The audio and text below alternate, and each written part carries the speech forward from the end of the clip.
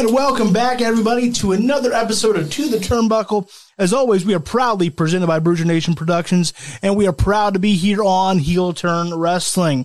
I'm Logan Morris, and alongside me inside the studio is the man that makes it all happen. He puts the produce in producer. He is macho, he is humble, he is quiet, and he is ready to rumble.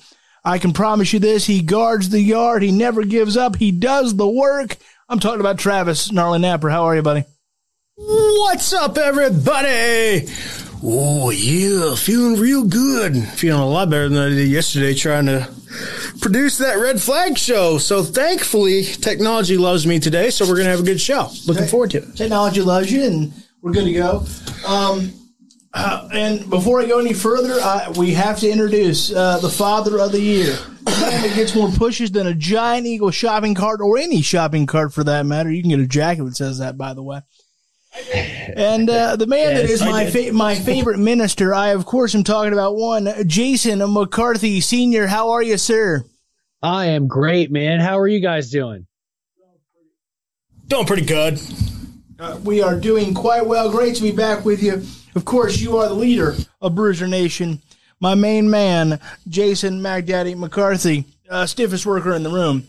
All right, we got to get started. I do want to quickly acknowledge that, look, we know that there's other things on your mind as far as what's going on in the world right now, but we are here to talk wrestling, and we'll do that, and hopefully we entertain you during that process. All right, let's get to it. So last week, I believe it was last Thursday, pardon me if that date is incorrect, WWE released 10 superstars. Let me list them all for you.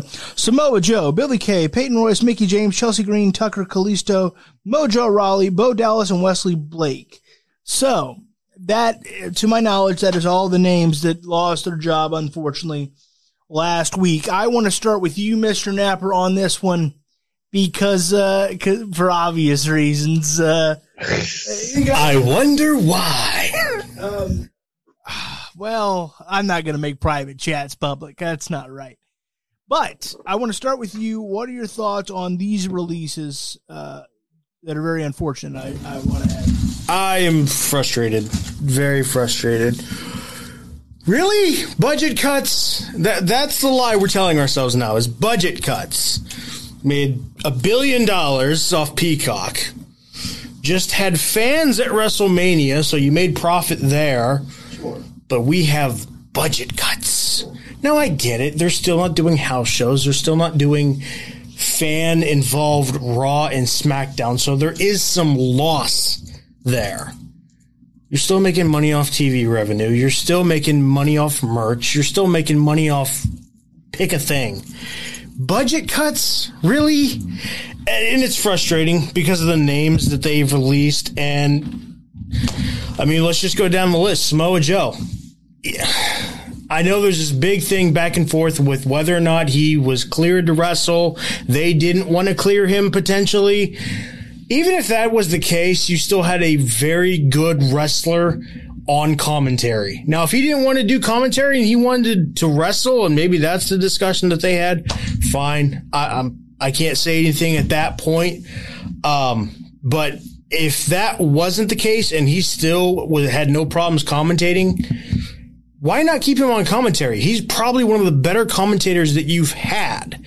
The biggest problem with commentary right now these days is they don't have a lot of established guys as commentators. Mm-hmm. You have Corey Graves is the only one that's kind of the exception.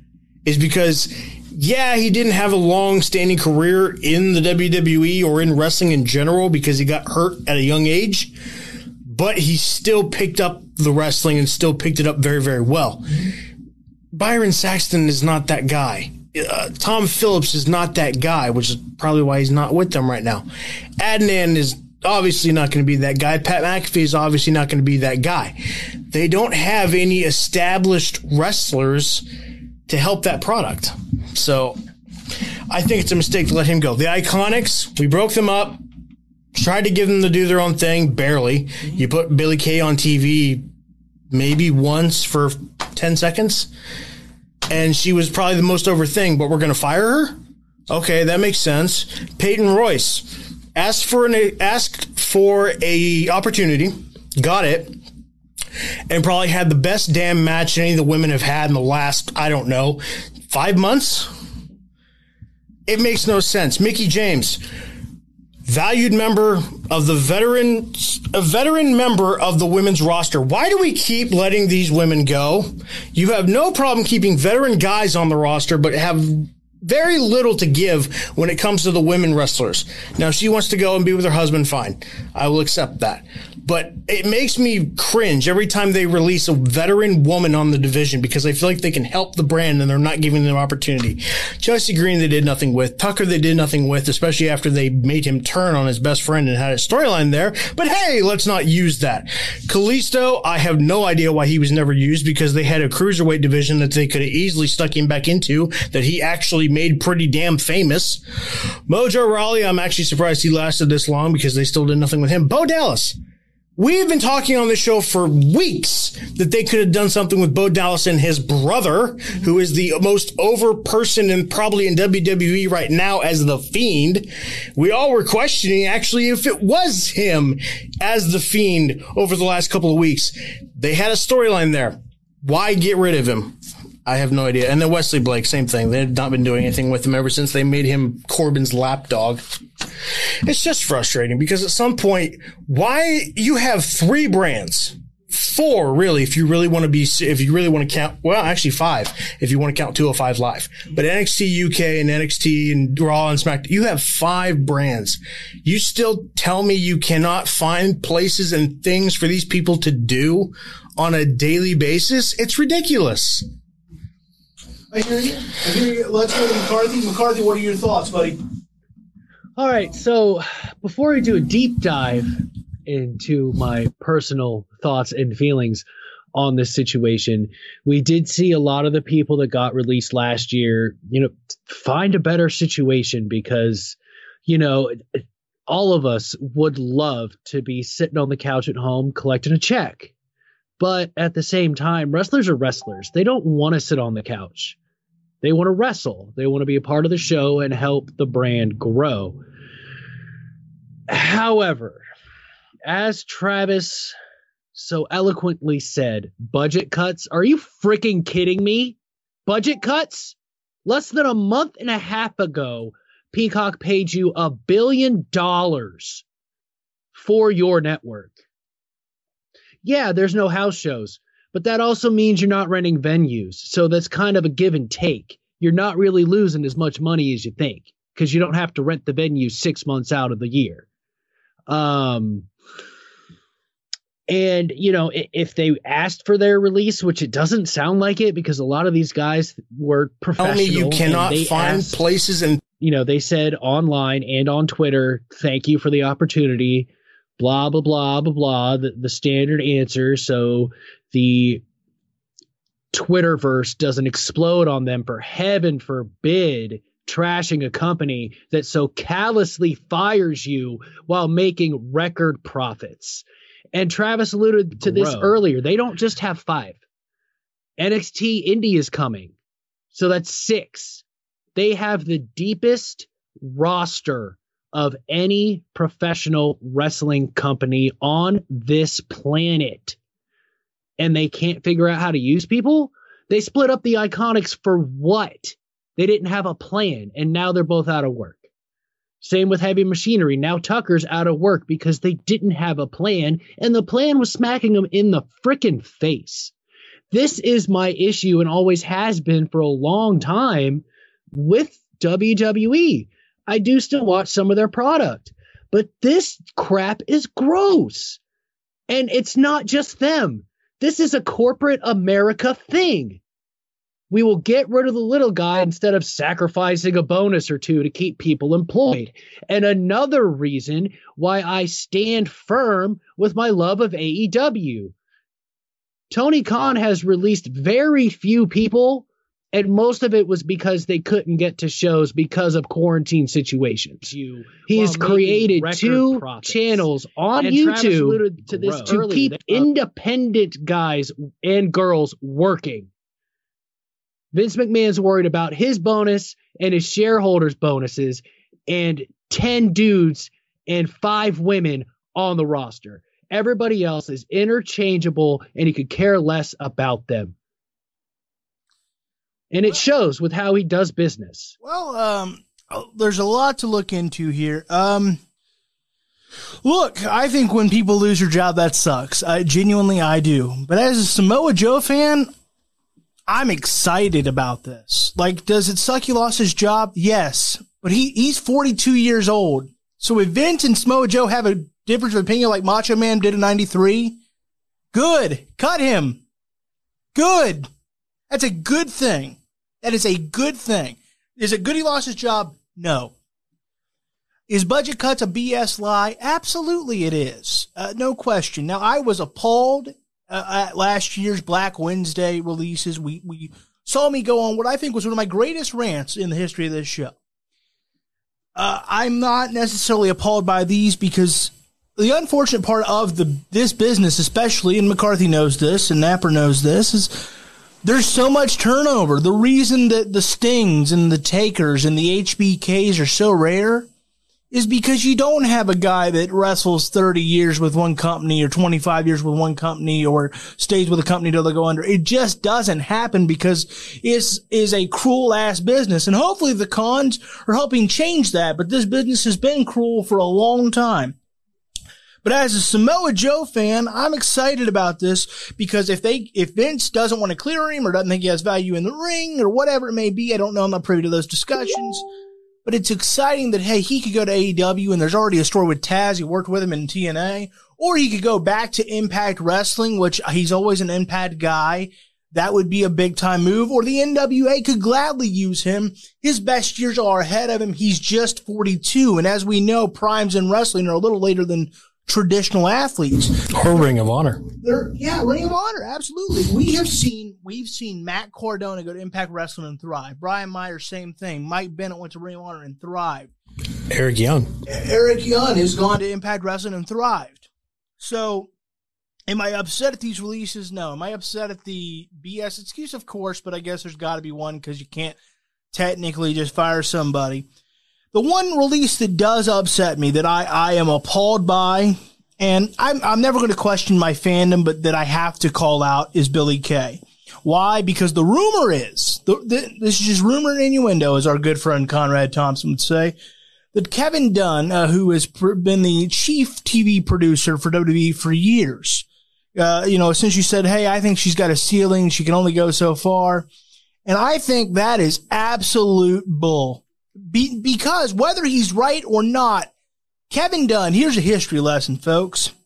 Kevin Dunn is a TV producer. That's what he wants to be. He doesn't consider WWE to be wrestling. He's the guy that convinced the creative team and said, well, no one's going to know who Terry Funk is. Let's just call him Chainsaw Charlie. Or no one's going to know who Vader is when Jim Cornette starts talking about Vader.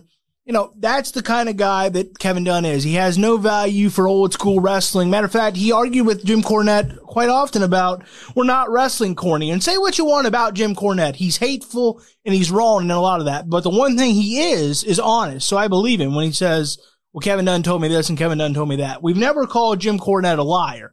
We can call him hateful. We can say he goes too far. We can say he's out of touch. We can say he's stuck in a different era. We cannot say he's dishonest. He tells his opinion as he sees it. And the reason the release appalls me is because Kevin Dunn is a damn good TV producer. And for the most part, the WWE production value in the last 30 years has outpaced the field as far as wrestling goes. But Kevin Dunn is just that. He is a TV producer. Vince McMahon owns said company, therefore it's his right to release whomever. But when a glad-handing yes man like Kevin Dunn gets in the head of Vince or whomever and gives his BS opinion when he's never even so much as worked an angle, not taken a bump, hasn't worked an angle, has never appeared on TV, wants to be a reality TV producer. That's why you have Total Bellas and Miz and he doesn't value wrestling. I can live with Vince making a decision I don't like because at least I can say this. Vince McMahon, literally, if everybody walked out on him tomorrow, you know what he'd say? Guess what, Paul? Me and you in the main event tomorrow night. At least he would do that. Kevin Dunn has never worked an angle. He has never taken a bump. Kevin Dunn, if that rumor is true, needs to be given his severance package because guess what? His production value should be respected. people always say, well, when Vince McMahon's gone, WWE might be a better product. I don't believe that. But if we got away from the glad-handing yes man like Kevin Dunn that get in his head and steer him the wrong direction because obviously he's going to value him. It's been his friend for 30 years. That's the problem, is those guys get in his head and go, well, this guy, no. When you are, it's one thing for a Hogan or a Cena or whomever, because every top star has done some politicking, whether it be ranging from Hogan doing it ridiculously to Cena to reportedly very little. At least those are guys that are competing for a spot. As a TV producer, as a writer, as a head of creative, you should want every member of that roster to succeed because guess what? That's more money for your freaking family. And so that is the release that upsets me because that was reportedly done because Kevin Dunn, who has never worked an angle, not on the creative team, he doesn't take a bump. He is the television producer, WWE, and he's done that well, right? We agree on that. But that's what pisses me off. When someone that doesn't take a bump and doesn't own the company and hasn't ever worked an angle and never been on TV, doesn't know the first thing about a wrist lock, let alone a wrist watch, wants to say, well, Billy Kay's got a ceiling. What the hell do you know, Kevin Dunn? Honest to God, I wouldn't trust his wrestling opinion if his tongue was notarized. Well, like back to the Peyton Royce thing too as well. We broke these women up as a tag team for what purpose? For what? And not only that, here, let's rub salt in the wound because guess what we're going to do? You know NXT, we're going to give them a women's tag title because we already don't respect the other one. Let's throw another one in there because we love women's tag team wrestling, right? Right? Even though we just broke up probably our most over women's tag team in the history of our business. Look, and let's just let them The reality is cuts are going to happen, but when I hear about stories of people like Kevin Dunn got in Vince's ear, that's what pisses me off. Not that people, yes, BS budget cuts are a problem. I hear McCarthy, I understand that he goes out and he busts his ass for a living in a different way than I could ever understand. So he has a different view, as do you. And so I understand that I really can't understand that. I just know that, well, it's a pretty rare thing for people to last a long time in wrestling because, at least with one company. And so I kind of chalk it up to that's just the way it is. But when I hear these BS stories about someone like Kevin Dunn, who has never even remotely worked a hold, wants to say so-and-so's got a ceiling, it is time for that person to step aside after 30 great years to tell he needs his severance package, he needs his retirement, because if you are going to undercut the knees, I wish I could say something else. If you are going to undercut the knees of people that, again, it's one thing for a Hogan to do it, or a Cena to do it, or if a Jericho did it, or a Lesnar did it. Those are boys that work, and guess what? It is a competition. When you're the producer, why wouldn't you want everyone to get over? What sense does that make? What sense does that make? Oh, I might have stopped this woman from becoming not necessarily I'm not going to say she's the next Becky Lynch. But I might have taken some food off my own table because the success of that company is the success of me. It's the equivalent of like rooting for a president to fail. It's just stupid. It's just, I am appalled by that. Again, I'm not upset that people get like Samoa Joe. Again, he's 42. Let him go somewhere else if he's not going to get used properly. Yes, he's a great commentator, but at this stage, that's a waste of him. He's Samoa Joe. Like, go watch his old Impact stuff on Impact Plus. He could be a legitimate ass kicker. You can make an argument he should have won at Great Balls of Fire against Brock Lesnar. Billy Kay upsets me. Peyton Royce, she's going to land fine. She's got Shawn Spears, over at AEW. Mickie James is. Yeah, I understand that she wanted to wrestle. They do phase out women for the most part. And there's a fine line there because if you want younger, the reality is women are held to unfair standards. Hell, the whole roster is getting held to unfair standards. So I understand. Chelsea Green's a surprise, but again, she's going to land fine. Matt Cardona's in Impact Wrestling. I don't know if they're married or not. They know they're dating at least. Tucker, question mark, but again, he could be somewhere. Kalisto could help many companies. He could go to AAA right now. And Bo Dallas hasn't been used for 2 years, so how are we really going to complain that he's now out of catering? Some of these releases, I understand that's the way of the business and it's a cruel part of the business. There's going to come a day where Tony Khan has to start cutting people if he keeps spinning like he is. That's the truth. If he keeps spinning like he is, he's going to have to start cutting people at some point. Now, is he going to be the morally bankrupt Vince McMahon that cares about profit overall? No, I don't think so. I don't think that's who he is, thank God. But at some point, there's going to be some unpopular releases in AEW because that's just the way of this business. And if I'm wrong, in 2 to 3 years, if we haven't seen that yet, I'll be the first to say, well, Tony Khan's keeping everybody employed. But that's just the way it is. But the Billy Kay one really does upset me. Big Stevie C making some comments there. Do appreciate you watching. Again, budget cuts is BS. You could just say, hey, we got nothing for you. We don't see a whole lot in you, which I'd prefer them to say, hey, we just don't think you're that good. Because at least that's honest, because clearly you don't. I wish they would call these guys up and go, hey, we just don't think you're that good. Because at least that's honest. But budget cuts. And then there was a rumor that, according to Uncle Dave, Dave Meltzer, that said certain wrestlers were complaining about their booking, which is why a few of them got shown the door. Or lack of booking, I should say. You know, I don't. That's kind of sucky. But again, if they're unhappy and they don't see anything for them, for most of these guys, this is the best thing. 1 year ago, this sucked and it was atrocious and it was awful. But we've seen all those guys, for the most part, land on their feet and do well and make a name, or reestablish their name, I should say. I know this sucks. I know it's morally bankrupt, but let's look at it as wrestling fans for a second. Samoa Joe's going to go somewhere and kick some serious ass. And how badass is that going to be, assuming he's able to stay healthy? Think about how great Chelsea Green could be and was in Impact Wrestling as Laurel Van Ness. Think about how great Bo Dallas could be, or Kalisto. Think about how he could help let's call it the cruiserweight division of AEW. Think about him in there with the Young Bucks or Death Triangle. These are cool ass matches. So yes, it sucks. It's morally bankrupt. It's wrong.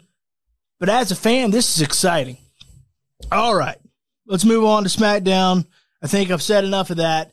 Kevin Dunn, if that rumor is true, you can go to hell and you should retire today. You should retire today. You should be given a severance package. No doubt. He did great work for a long, long time. Absolutely. He does great work. Much of the production value you see is with Kevin Dunn's either eye itself or his influence. But you don't have any single right to give comment on talent because you are not that. You know, it's one thing when Vince does it, because at least, like I said, at least my closing thought is at least if everybody quit on Vince today, you know that he would go, all right, Paul, we're main eventing, pal. And he'd get in there and he'd get his ass kicked. Kevin Dunn won't do that. So Kevin Dunn needs to shut his pie hole. All right. WWE SmackDown. Let's talk about Cesaro. He appears maybe to be the next challenger for the head of the table, Mr. Acknowledge Me. Roman Reigns. Apparently Roman Reigns wasn't acknowledged a whole lot as a child. I understand being in that family with Dwayne. But then Seth Rollins gets involved and still says, hey, this sucker ain't over. By the way, how about the drip Seth Rollins is showing lately with these new suits and turtlenecks? I like the sharp dressness of this man. ZZ Top would be proud. Mr. McCarthy, I know you're a Cesaro guy. So is he the next challenger for the man formerly known as the Big Dog? Or is Seth Rollins going to thwart that? What's going on? I think right now Seth Rollins is going to thwart it. I think we're going to get us another triple threat on our hands, to be completely honest, because, you know, as we all know, normally WrestleMania ends feuds. Right. I think that's my biggest issue right now with this whole situation. I fully enjoyed Cesaro and Seth Rollins. Sure. But WrestleMania traditionally ends or begins feuds. It should never continue them. They tout it as a new season and anything can happen and blah, blah, blah, blah, blah. But then you turn around and you're going to keep Cesaro and Seth Rollins together. Am I going to complain if they have more singles matches? Not really. But did we really need to do it a week and a half out of WrestleMania when they had that huge blow-off match at WrestleMania? Yeah, they had one of the best matches on the card. Separate him for 3 months. Like, it feels like the WWE offseason creatively has gone into high gear for me. What about you, Napper? What do you think of all this? Yeah, I have to agree with McCarthy that I think this is kind of weird how this is continuing. Because, to be honest, a majority of the feuds, well, actually, I can't even say that. I was going to say a majority of the feuds have ended, but really not a lot of them really have. None of them have. The only one that really, the one that I thought of off the top of my head was Sheamus and Riddle. That kind of ended. Yeah, I mean, Braun and Shane have ended. Sheamus and Riddle have ended. The Fiend and Did Bianca and Sasha end? Ish. So far. But like Drew continued and Bobby, like the Fiend and Randy, maybe, sorta. I think the biggest one that has a chance to really end is Sasha and Bianca Belair, because rumor is the head baddie in charge is moving to SmackDown. What'd you say, Jason?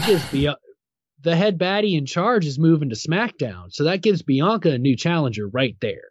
Well, because if anybody's ready for a title program, it's the head baddie in charge. I know, but is she going to be Mia Yim or is she going to be Reckoning? She should be Mia Yim. I know the Reckoning guys dismasked the other day, yesterday. Well, I know, but they're still known as Mason T-Bar as we currently speak. Oh, of course they are. Stupid. Mason T-Bar. Mason T-Bar. Even after they unmasked. I know. Nobody recognized him. Like, yeah. That is Dominic Dijakovic and Dio Madden. He was on Raw for 6 months. What the hell? I get it with Dio, okay? Maybe, sort of. He was. I don't know. So it's my intelligence as a viewer. I do not get it. I don't understand it. Someone needs to show Vince and Pritchard the old Attitude Era promo that Vince cut saying, "We're done insulting your intelligence." That is Dominic Dijakovic, and I know it. Don't tell me it's not. You're literally peeing on my face, and you're like, "Hey, that is just God's natural rain, pal." That is God's natural rain. No, I'm not urinating on your face. It is ridiculous. It is ridiculous the way they insult the intelligence. It's a phrase I never thought I'd hear on this show. I know either. That's classic. So, new T-shirt, God's natural rain. That should go on the intro, too. You say, Jason? That should go on the intro during the splash page. Yeah. God's natural rain. Have you had some fluids? Welcome to God's Natural Rain, brought to you by To the Turnbuckle. But trying to get back to what we were talking about before, I kind of do like the idea of the triple threat if that's where we go. Why? Why do you like that? We just saw one. Because it's a good main event. It would be a good match, and there's potential there. We all talked about it before Mania led up to it, that potentially Seth Rollins, and this was before Christian debuted in AEW, but we all talked about a scenario where maybe Seth Rollins and Roman Reigns get back together as a pseudo Shield. Maybe that's the storyline here, and we have a triple threat, but it results in them ganging up on Cesaro, and now we have a new Shield. I don't know. I don't want a new Shield. It wouldn't be a Shield, but you get my point. I don't want some cheap off-brand Shield. I don't want it no. Seth Rollins is good enough to be on his own, and I'll embrace that vision all day long. You need to acknowledge them and embrace the vision, damn it. No, I will embrace the vision, but I will not acknowledge it. That would defeat the purpose of the past year of Seth Rollins' character. Well, that would be not surprising at all to see Vince McMahon do that, would it now? Well, you're not wrong, but it doesn't make it any less egregious if they did it. Look, I'm not saying it wouldn't be egregious. The whole product is egregious. This whole show is egregious. 4. We're up to 4, I think. Look, the product is okay. I don't know what that beep is, but it's pretty egregious. Calm yourself, all right? You stress those. My bad. All right. Look, I don't know what the future holds, but yeah, would a triple threat be a good match? Absolutely. But it's like they literally sell you a pay-per-view called WrestleMania Backlash, which is essentially going, we have no other ideas, at least until Money in the Bank, so watch this crap we just did. And you know what? My dumb ass will sit there and watch this crap they just did. They shouldn't have got rid of Retribution because they could have called it WrestleMania Retribution. Well, you just gave him the because June they pay-per-view. pushed Retribution so hard to be able to have a pay-per-view gave him the named June after pay-per-view. them. That's going to be WrestleMania Retribution, the new pay-per-view in June, pal. Money in the Bank will be in July. Look, I just,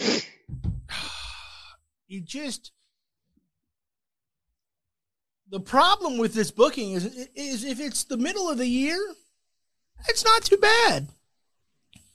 But because it's coming off WrestleMania, you're like, what in the blue muck did we just watch WrestleMania for? I just watched 2 nights of wrestling for what? But because, like, if this was Hell in a Cell time, like building to Survivor Series, we really can't complain. Like, that's pretty solid, respectable booking for the most part by today's low standards. And when I say low standards, I mean like Hornswoggle height. And see what I did there? Hornswoggle height, low standards.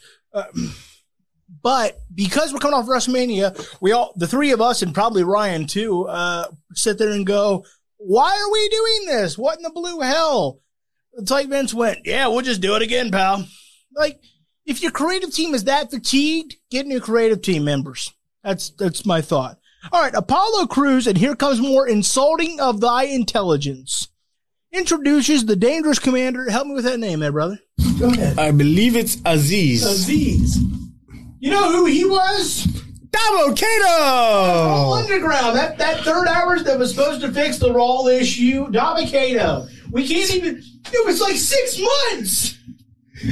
It's kind of funny when Omos was the big ninja and then the security guy. Fine, whatever. But Commander Aziz, which is a stupid-ass name, I guess it's not worse than Damo Kato, but... There's always Isaac Yankum. McCarthy, you've been watching WWE longer than I've been alive. So explain to me. Usually I'm explaining Vince's logic to you because I'm a stupid yes man. But explain to me why Vince continues to do this. And obviously it might be Pritchard that just tells him and he goes, yeah, it's fine. But either way, he proves it all. Explain to me why Damo Kato is not Damo Kato anymore. Why does this continue to happen? And it's not like it's been a few years. It's been like not even quite a year. Why does this happen? You tell me, McCarthy. Explain it to me before I have a stroke. Do you love me? Let's find out. Well, so here's the problem. It's not that they've changed characters and names because it's wrestling. It happens. Sometimes you need a repackage. Sometimes your original name and character just don't work. However, it's been, 5, 6, 7 years since they let somebody explain why. I will be now known as this. Apollo Crews got to, but that's it. Like, give Damo Kato a microphone for 35 seconds and let him tell us what the hell's going on. They used to tell us. Even when it was like heel, like a face turn to a heel turn. They used to tell us. Now, if you're not a top 5 guy in Vince's company, it's just, oh, well, you're going to change and they'll accept it eventually kind of a thing. Yeah. They stopped giving us a story behind it. Which is what he always used to pride himself on, being able to tell stories, because he didn't want to just... If you look at old interviews, he's like, I don't want to watch wrestlers wrestle just for whatever reason. He used to pride himself on the storytelling aspect. And where the hell is that, Vince? Where the hell is that? Where is that now? What are your thoughts on that, Napper? Why does this keep happening? Why do we keep getting insulted like this? Because we're stupid. It's literally. I'm just kidding. It's the wrestling version of gaslighting. That is not Damo Kato. That is not Damo Kato. I don't know. I still don't know why it's T-Bar and Mace. Like, at least, same thing with what he just said. Could they please at least let them speak and explain to us why they changed their names? And acknowledge them as, hey, we were formerly this, but now we're this. I would have been totally fine with that. But no, we just threw them out there and said, that's T-Bar, that's Mace. No, I'm not stupid. I can see within a mask that that is Dijakovic and Madden. It's like, why? If you're going to go with that, then you need to go with Victor Madden. Like, and the most insulting one was Mia Yim. Like, come on, seriously? We just saw her like a week ago. Yeah. Don't try to BS us. And then plus, like, I don't recognize the hair. Like, then she had her mask taken off, and that's still not her. That's that's Reckoning. Like, plus, even if you wanted to go with the mask theory, it's the BS Bane mask. You can see 3/4 of their face. Like, it's not a full-fledged Kane. Then, all right, I can kind of play along. Well, and they tried to mess that up with, like, face paint. It's like, nope, still no, it's him. Like, especially with Mia Yim. Like, I'm sorry, I still know that's Mia Yim. Try again. I don't understand it, pal. I don't understand it. I don't get it. Like, even T-Bar's a simple one. I'm tired of this crap. I don't want my name associated with it. There was this bar that used to be called the T-Bar, and I'm going to give them some promos and some notoriety to help their business. Like, something as dumb as that. At least it's an explanation behind a change. What the hell am I? Reckoning could have been, I'm going to make everybody feel my reckoning. And it's stupid. Yes, of course, because I came up with it in 10 seconds. But it's better than nothing. Nothing. Ooh. Okay, yeah, that's a little hot. Stop it, Travis. I'm trying. Kevin Owens defeated Sami Zayn via countout. So again, we just keep going. And I know I said, well, hey, the bright side about wrestling is it keeps going. I meant with different storylines, people. I meant the product keeps going. They must have heard me. Yeah, we'll just keep going. We'll just keep on doing it. SummerSlam. And then we'll do it again for next WrestleMania. Well, we used to have a draft where that changed everything, but now we've moved that to like October. Wait till October, pal. Any thoughts on Kevin Owens defeating Sami Zayn via countout, Mr. McCarthy? Not really. Cool. How about I'd rather have definitive like end to this too, because like they've been wrestling each other for years throughout NXT and Raw and SmackDown. Like, it was nice to see them go toe to toe again, but it doesn't need to be an extended program. We all know their history. Unless it's going to be for the title, keep them apart a little bit, please. And it's not like they're really reinventing it. They're not really adding in any new real twists. So it's kind of becoming stale because they're not changing anything really up. Okay, Sami Zayn is a little deranged. Cool. That's really not that much of a change. Like, you still kind of turned on each other as best friends. You like, still got the same theme song. Yeah, so which I'll never understand. I mean, I'll never understand. Like, he turned heel, but we're not going to give him a new theme song, new video package, nothing. He's just still Sami Zayn. Nothing. Well, I don't know. How about this? Pat McAfee joined the SmackDown team. Yes. I'm a little disappointed by this. Let me tell you why.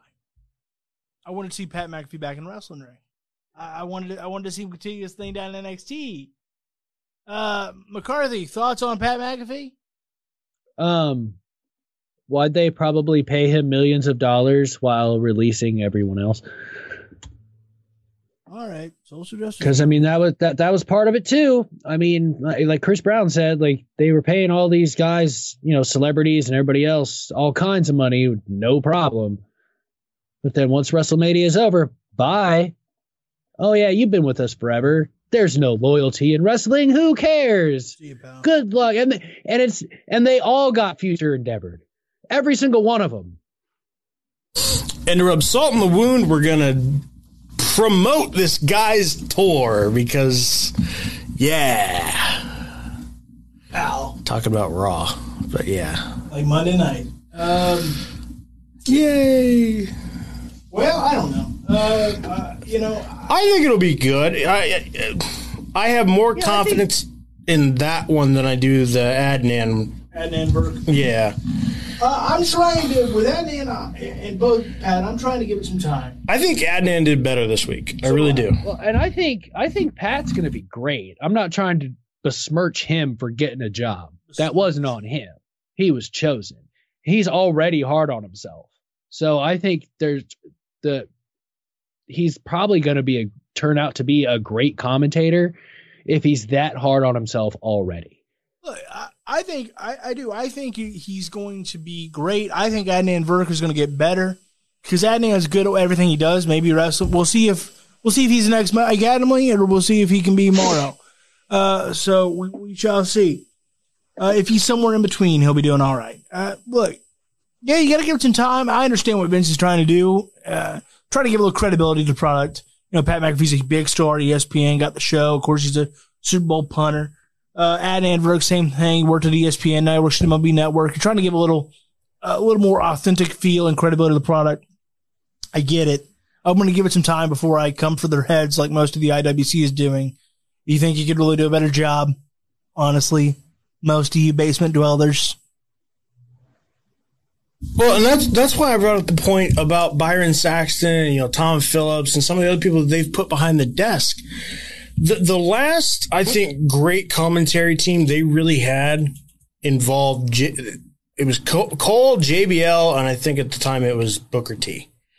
But like anything that had JBL and Michael Cole in it, I thought was the best commentary they had. Why?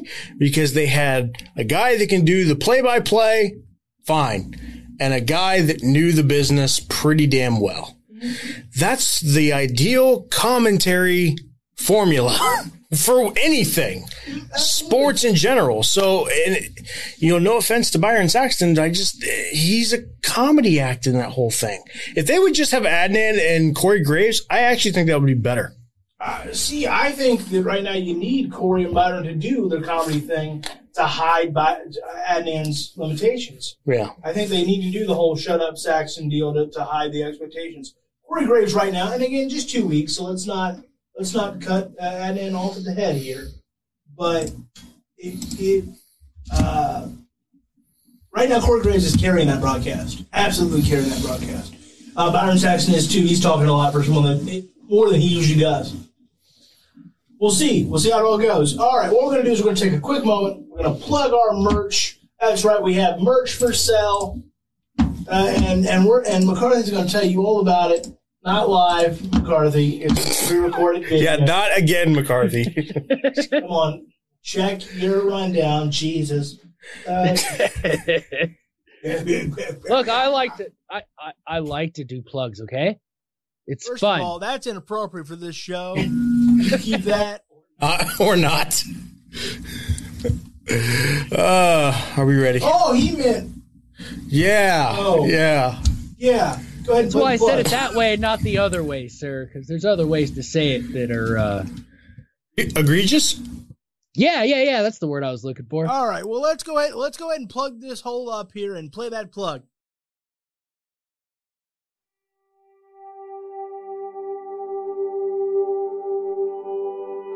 Oh, hey there, Bruiser Nation. Raise those anchors and get ready to wear the official merch of Bruiser Nation Productions. Visit BruiserNationProductions.KinCustom.com and show the world your love of the Bruiser Nation as you go about your day in style. We have Bruise Cruise podcast and To the Turnbuckle tees, hoodies, jackets, shoes, bags, and even pillows. You heard that right. Pillows. That's BruiserNationProductions.KinCustom.com. Once again, BruiserNationProductions.KinCustom.com. And remember, Bruiser Nation, stay good, because I'm always good.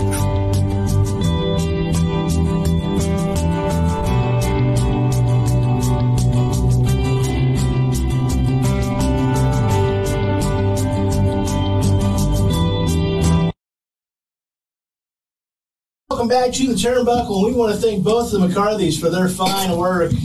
Especially Junior. Both Father and Junior, yes. Junior is my favorite McCarthy. Yeah, I don't blame him. Mine He's too. fine. Yeah, I mean, honest to God, you raised a much better kid than you are as a human being, so that says a lot about him.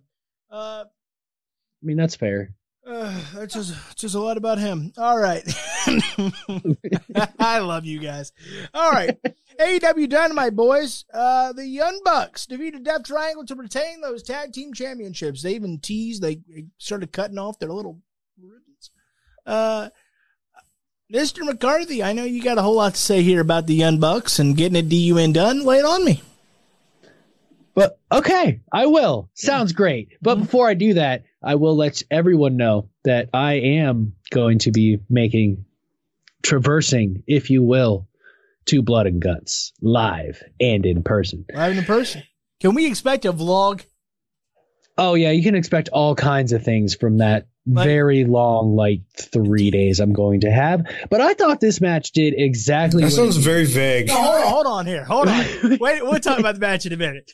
Can we expect about 10 minutes or so worth of content to air on to the turnbuckle that is suitable for children? Yeah, of course. The other stuff will go on my OnlyFans. Right. I understand that you got hotel rooms to film and things of that nature, but that doesn't make it here. It doesn't make it here. All right. That's fair. All right, let's talk about that tag title match, and I don't mean what you have planned for Blood and Guts. Talk about what aired on TNT. I thought this match did everything it needed to. The Bucks came out. Did they fool around a little bit too much? Maybe, but that's still their personality. They're just being a little bit more vicious and mean now, so they're not losing themselves trying to be heels. They may have tried too hard, but this match was amazing. It was exactly how you want to kick off a Dynamite, even though I had to miss 10 minutes because Buster the Bruiser Dog just had to go outside right when the bell rang. But I thought this match was great. I mean, it wasn't too flippy, as my co-hosts like to complain, even though, there's a luchador in it. But no, I thought it was great. Look, I don't care if there is a luchador in it. I don't want to watch something that's got more flips than an ineffective politician. I'm not necessarily ready for that. Or the Big Show's career. Hey. Or Talladega. But good one. Yeah. Watch the Red Flag Podcast every Monday, presented by Bruiser Nation Productions. All right. Look, I enjoyed the tag match. I prefer this version of the Young Bucks over this we're kind of tweeners, we're kind of not version that essentially they played one big game of hokey pokey. I'm enjoying their Twitter bio updates. I have to admit that. Their Twitter bio updates are pretty big league. Have you seen those, McCarthy? Oh, yeah, I see all of them. Oh, that's great. It's great. Just the joy you say that with. Pipe down over there. Come on. Go lick an ice cream cone. Also, yeah. Jericho retweeted a tweet. And Lance Archer, once again, liked our tweets. Tell you what, we're making it, boys. We're making it. I like Archer. He retweets a lot of our... he likes a lot of our tweets. Lance Archer's he does. a big league guy, both professionally and personally, and he's a big, tall son of a biscuit-eating bulldog, too. I can't complain. This was a good way to kick off Dynamite. Now it makes sense for them to keep the titles because now they're no longer playing hokey pokey. I'm not a big Young Bucks guy as far as all the flips. All the freaking flips. But is it the flips? Yeah. Napper, thoughts on this tag match? I agree with both of you. I did think it was a great way to kick off AEW. I thought the first 10 minutes of the match were incredible. I really did. I thought it was probably one of the better matches. I still think it was one of the better matches that the Young Bucks have had. Who knew that cutting off tassels would take away all of their goodness? Didn't know that. They're hard. They're 3 sizes too small. But after about 15 minutes into the match, towards the end of the match, I did think they maybe started trying a little too hard. Things did get a little flippy. I won't say it got really flippy, but they were trying too much to be exciting at that point. They had a really good story going there, and I felt like towards the end they tried a little too hard. But they came back to it, and I thought the ending was perfect.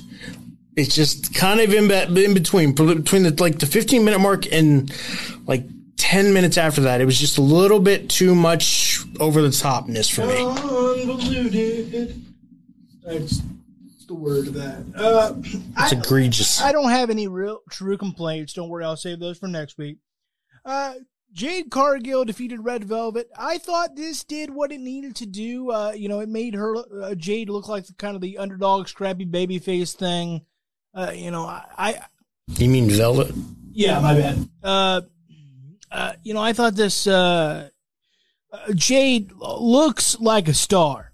Is she still at a green? Absolutely. No question about it. But she's got the look. She's certainly got the mic skills. This did what it needed to do. McCarthy, thoughts? I completely agree with you. It did everything it needed to do. It showed the tenacity of Red Velvet while at the same time kind of showing the dominance of Jade Cargill. She can dominate me anytime. Go on. That's it. That's all I got. All right. Thoughts, Snapper? After that comment, I'm not entirely sure. I honestly didn't enjoy this match. Yeah, it did everything tightly. All right, just go on. I didn't enjoy the match. Okay. Yes, it did everything that it was supposed to do from a standpoint of making Red Velvet look like the retribution babyface, whatever you want to say, and Jade looking like the badass heel. I just don't like how cocky she is, like, as a character. I don't like the constant looking at the camera and thus stopping the match for her to gloat. It just doesn't do anything for me. Buddy, she's a heel. I understand that, but they waste way too many times of her just posing for the camera. Oh, you could not watch Hollywood Hogan main events in the 90s. No, I couldn't. I was even going to bring up Scott he Steiner. took forever. Jeez, that guy used to do push-ups. Forever. Good Lord. Yeah, but it wasn't like 20 different times. A few of them. It was at least 6. A few of them. Yeah, well, hers is 20, so. He's spending time going, get him back, I'm going to murder the bum. He would completely just take forever. But anywho, we'll talk about him another day. Or probably later, but not right now. I hear you, but again, that's what a heel does. If you're like, God, you're driving me nuts, that is a rare commodity in the business today. How often do the three of us are huge examples. We love heels. We don't root for the good guy. We're like, society's jaded and so are we, damn it. So when a heel is actually driving you nuts, and obviously we are, the three of us plus Ryan are stupidly passionate about professional wrestling. So when we find a heel that's actually driving us nuts, good. That means they are damn good at their job. That's just my thought. Anthony Ogogo, is that how you say that? Yeah. Ogogo, just being sure. You did it good. Because I can't trust JR's pronunciation on everything because we just kind of let him slide. Defeated Cole Carter. That's not a good debut. That's not what I want to see. I don't like that.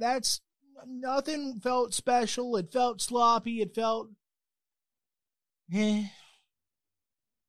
It doesn't establish the factory to me as a big deal and probably because what the hell has QT Marshall done on AEW to make me go, yeah, the factory, pal. Damn it. Right now I'm like, I hate his hair. McCarthy, what'd you think of this debut? And if you say it was great, I'm going to have him mute you. I got my finger on the button. It wasn't great. I mean, there's a lot of different ways they could have done this better. Like, I mean, he's a huge boxing champion, and I get that, but like, he probably should have just punched him in the face if they were going to end it this way. Like a TKO after a punch to the gut, like, yeah, it might make him look like super imposing, but what's it do for the guy across the ring from him? I know it was supposed to be an enhancement match, and the other guy was just there to job. But, I mean, it made Cole Carter look weak as hell, like more weak than a regular guy getting squashed. Yeah, I mean, I've seen Goldberg do more favors. And that's saying something. Unless this guy's eyes just pops out of socket like Rey Mysterio, or like his guts just go everywhere, I don't get this, like, at all. Look, I will say that, and I can't believe, and you better mark this down, McCarthy. Playing AEW advocate here. It's a real rarity right now. Let's give it a little time. Yes, was this a sloppy start? Sure, not great. But maybe a little jitters. Who knows? Who knows? Let's just give it a little time. We've seen Jade Cargill had a sloppy start. With her promo, and you could see Cody kind of going and talk about the giant. Talk about the giant. She had a sloppy start with the whole Shaq thing. And now we all have kind of gone, she's getting there. So let's give it a little time. McCarthy, did I do a good job? Yeah, you did a great job. This is like 2 weeks in a row. I'm like thrown off. Give it time. Praising AEW. I don't know what to do. Well, Are you feeling okay? Yeah, I'm mad at WWE about releasing Billy Kay that way. Screw you, Kevin Dunn. Guess he's not coming on the podcast, but that's all right. Just why? Okay, I'm not getting back on that. All right, Chris Jericho. Chris Jericho defeated Dax Harwood. I thought this match could have been better. Like, it was good, but these two could put on a clinic. I mean, this is Chris Jericho. This is McCarthy's GOAT. This is what started his OnlyFans account. And Dax Harwood is as good as anybody. I mean, he could be a modern day Arn Anderson. I thought this could be just an absolute show stealer, and instead it was good. I wanted it to be great. McCarthy, go ahead and tell me why I'm wrong, because I'm sure you will.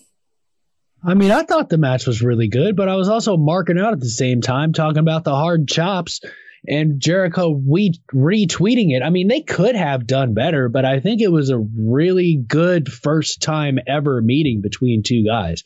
The chemistry's there. And of course, we got that huge mark out moment again when Tyson knocked out Dash. Oh, yeah. So I'm a little like, I had to put butts in the seats. I thought it was amazing. I popped real loud. I woke up the whole house because it did look devastating. It really did. I love it. Yeah, I'm trying not to make a dirty joke. Really trying. Really trying.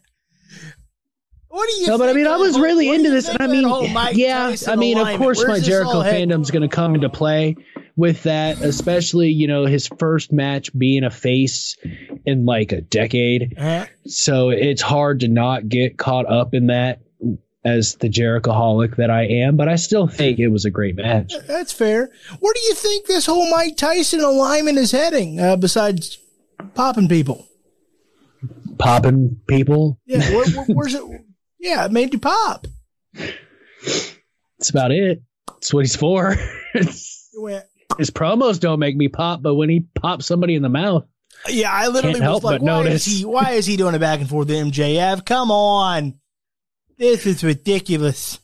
This is absolutely ridiculous that he is doing a back and forth with MJF. I was like, come on. I mean, jeez, what is it? Some sort of Christmas present for him? This is just. I just don't like it. I don't. It's stupid. Eat his children. Eat his children. Did Dusty and Mike Tyson ever promo against each other? Because God, I would have loved that. Should have. For those who don't know, "I'm gonna eat his children" is a Mike Tyson quote.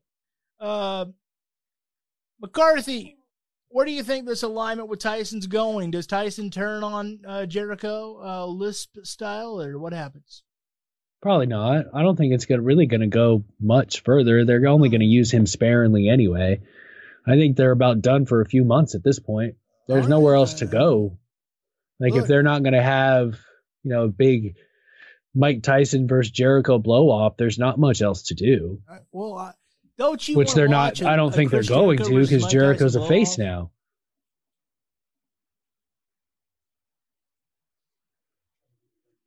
Don't you want to watch a Chris Jericho versus Mike Tyson blow off match? I mean, not particularly. Like, I'm a 90s kid, born in the 80s, grew up in the 90s. It's nothing.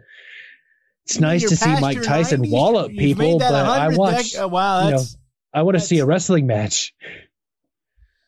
Yeah, we'll see if they ever have that blow off match. That we'll see.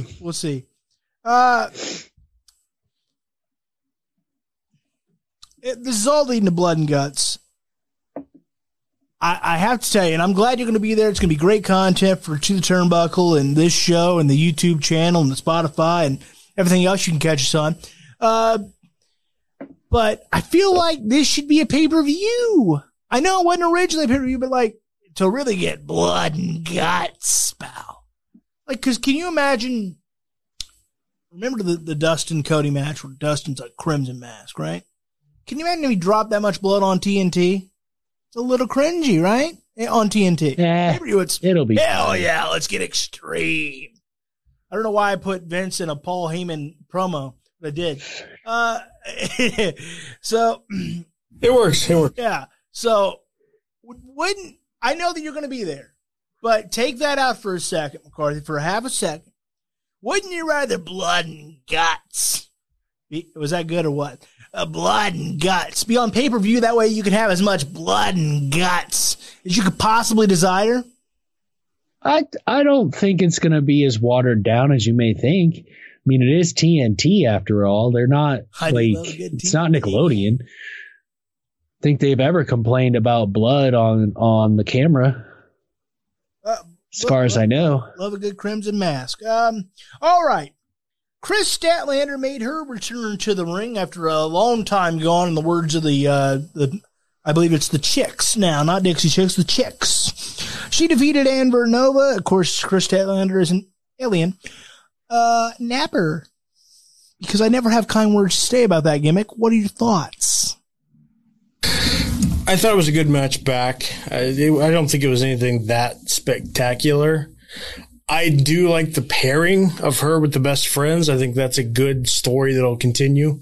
Hopefully they kind of build on it a little bit more because they haven't really done that much with it ever since she came back. So hopefully they kind of dive a little bit more into that. I understand they just kind of want to get her back and in front of people's eyes just to show what she can do again. Plus, even back then, she still needed a little bit of work.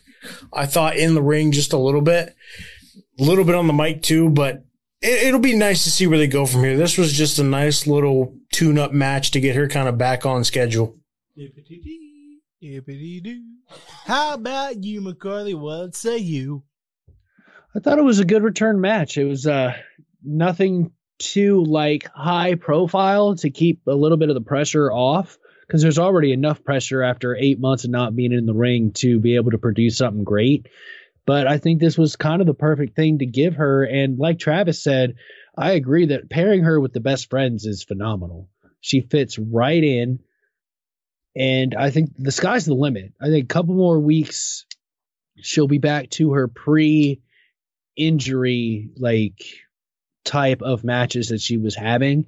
And then she can continue to grow, because Travis was right. She does need to grow a little bit more in the ring, and 8 months away will do that to you. No question. I have to agree. Look, I see tons of talent in Chris Statlander. I have my qualms about the gimmick, but hey, my favorite wrestler is a dead guy, so I guess I shouldn't complain. I guess I should not complain, but I'm going to, just not today. Team Taz destroyed Christian Cage. Now, to me, this was arguably the highlight of the night, because as an ECW guy, which is somehow making Peacock, by the way, if you've checked your Peacock lately, Peacock, check your Peacock subscription, just to see what kind of content you're getting. Anywho, why do you think I'm saying something wrong, sir? But Team Taz destroyed Christian Cage. I thought this back and forth on the mic was fantastic. I even got low-key offended when Christian Cage took a shot of bingo hall money. Kiss my grits, pal. Kiss my grits. All right? Love that bingo hall. I loved when Taz called him let's call it an S-bag. An S-bag. I thought that was great. Taz has been a great promo cutter since essentially coming out the womb, and that has not changed one damn iota. And again, you talk about, I know that McCarthy, Napper, you guys, you're morally correct people that just tolerate my horribleness. But you just picture, because when Taz was brought into what was then known as TNA Wrestling, he was brought in to be the manager of Samoa Joe. Can you imagine Samoa Joe replacing Brian Cage on Team Taz. Can you imagine that in just like 85 days? Does that not make you go, shut up and take my money? Does me? Well, yeah, of course it does. Because, Cage is obviously going for a face turn. Right. I mean, obviously they're going to Splitsville. I mean, they're going the way of A-Rod and J-Lo. There's your pop culture update with To the Turnbuckle. So I think that Samoa Joe, in about 85 days or whatever it is, 83 weeks. It's going to feel like 83 weeks because, hey, not being on TV hurts relevancy. That's why some people are always working, brother. But that would be such a story. And again, with Samoa Joe, him getting released, and maybe someday he comes back to WWE, maybe he doesn't, we'll see. But him getting released is going to be the greatest thing that ever happened to him. I believe that. Just like it was for McIntyre, because without Drew Galloway in Impact Wrestling, Drew McIntyre's current hot run doesn't happen. Without Bobby Lashley going to Impact and proving that he can be a world champion, I don't think his run currently happens. So I'm telling you people, and I know this is kind of going back to the start of the show, but Samoa Joe, and selfishly, I'd like him to go to Impact because that's the little guy I kind of root for, because I think it's becoming, AEW is not the New York Yankees. That, of course, is Vince, but they are quickly becoming the Boston Red Sox. You know what I mean? You feel me? You feel me?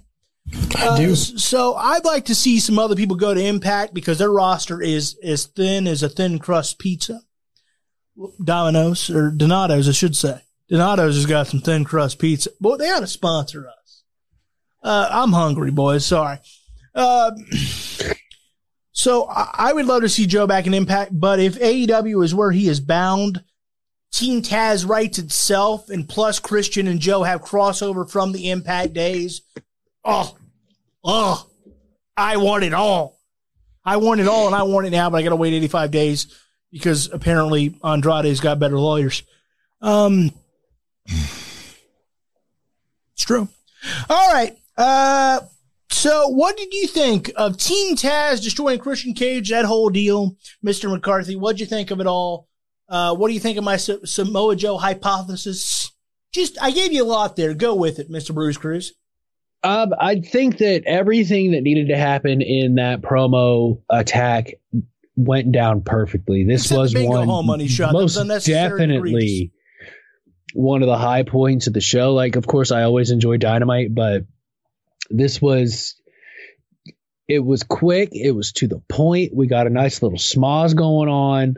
And Christian and Taz showed how close they really are by pulling no punches in the things that they were saying, which really adds like a little bit of realism to the feud, which we all need to really pull us into the story is a little bit of realism. Do they really feel that way? No. But they're close enough as friends to go out on national television and say those things with feeling to each other and not really hate each other when, the cameras turn off. And I'm with you, man. I think Samoa Joe would fit perfectly as Brian Cage's replacement. I'm telling you. Because there's no way, like, if they want Team Taz to continue, someone's got to go. And I kind of see the writing on the wall of it being Brian Cage. He's a made face almost. Like, he would, like, if you were to design a face, that's kind of Brian Cage. Like, Brock Lesnar's like the big monster gorilla, but Brian Cage is like the Hercules to take him down. Like, even though they're in different companies, but like, if you get the reference, like, it's almost like he's a Wolverine. Well, actually, almost. They're not currently. Almost. Brock Lesnar free agent. We could do Khan versus Godzilla live on AEW Dynamite if Tony Khan wants to back up the Brinks truck to wherever in Saskatchewan Brock Lesnar is currently residing. And then have a triple threat: Samoa Joe, Brock Lesnar, and Brian Cage. Because triple threats are all the rage. Yeah. Yeah, Travis is really on this triple threat thing. He is so mad. Darby Allin defeated, Well, let me get your thoughts on the Team Taz situation. I apologize, sir. That is so rude of me. How dare you, sir? How dare you? How dare you, sir? Can you say the claw? Now without laughing. The claw. The claw. We here at To the Turnbuckle do not own the rights to that particular voice. I own mine. Does that count? I can't help it. I'm that damn good. There it is, pal. Hell yeah. Yeah, I like it. I like it. Yeah. But we can own our love. We own our love for that franchise. Damn it. Yeah. Yeah, long live the Alliance. Long live the Alliance. As far as my thoughts, I enjoyed the segment, enjoyed the little back and forth. I love the little clips with Taz. That was probably the best segment I've heard out of Taz personally, I think, in AEW on a mic standpoint. Usually a couple times he struggles. I thought that was his best performance yet in AEW. Old school Taz. Yeah, right that really felt like old school Taz right there because, you know, he cuts Christian off and everything like that. That felt like a real Taz promo to me. The other ones, they weren't bad, but there were a couple that were like, yeah, that's not Taz. This was Taz. This was cool. I like the idea of Samoa Joe with Team Taz. I think that'd be really cool, especially because I agree with Jason. I do think that Brian Cage is probably on his way out. Either way, Ricky Starks or Brian Cage is on their way out. It's got to be one of those two. If it's anybody else, I'm shocked. But it's got to be one of those two. And I have a feeling it's got to be Brian Cage because they're a heel faction. So you got to kick out the babyface, and that right now is Brian Cage. You gotta kick him out, baby. You gotta kick him out, baby. It's not working out. It's not working. He's not funky like a monkey. He's not gelling. It's not working. All right, it's gonna make your liver quiver and your knees shake. It's not working. He's falling on hard times, baby. Hard time. I'm the world champion. It's hard time, Blue. We don't own rights to that voice either. But we wish we did. Darby Allin defeated Matt Hardy for the AEW TNT Championship. I'm so conflicted on this because I enjoy Extreme Championship. All right. But yeah, we can't say the full name. Well, I could. Yeah. But then we're just sad. Right. Moment of silence there for the fallen comrade in Philly. But here's my thing. Explain this to me, Mr. McCarthy. You are the minister to the Turnbuckle, so you are a wise one. Why does everybody got to get involved every damn week, all the time? Why is there so much interference on AEW? Because there's too many damn factions. Feels like 90s WWE, doesn't it? But see, because yeah, it's cool to see Sting get him in a word. I'm not going to cut that. I know that Napper will because he doesn't respect legends. But I bought the T-shirt. Damn it! you ought to burn it. He's still mad you at talked about him a that. few weeks ago. But here's my thing: is Matt Hardy and Darby when the commentators are going, man, we can't keep up with all this. Matt Hardy is not quite Jeff, but he's still Matt Hardy. He's Matt freaking Hardy. All right, in the words of Paul Heyman at One Night Stand. Darby Allin is, in my opinion, the future face of AEW. They could have done just as well, if not better, by themselves. It got too convoluted. I don't know why there's so much, why is there so much interference? And it's not necessarily there. Darby Allin is just so damn good. Just let those two go to work. Think about we compare all the time, and I'll kick it to you on this, McCarthy.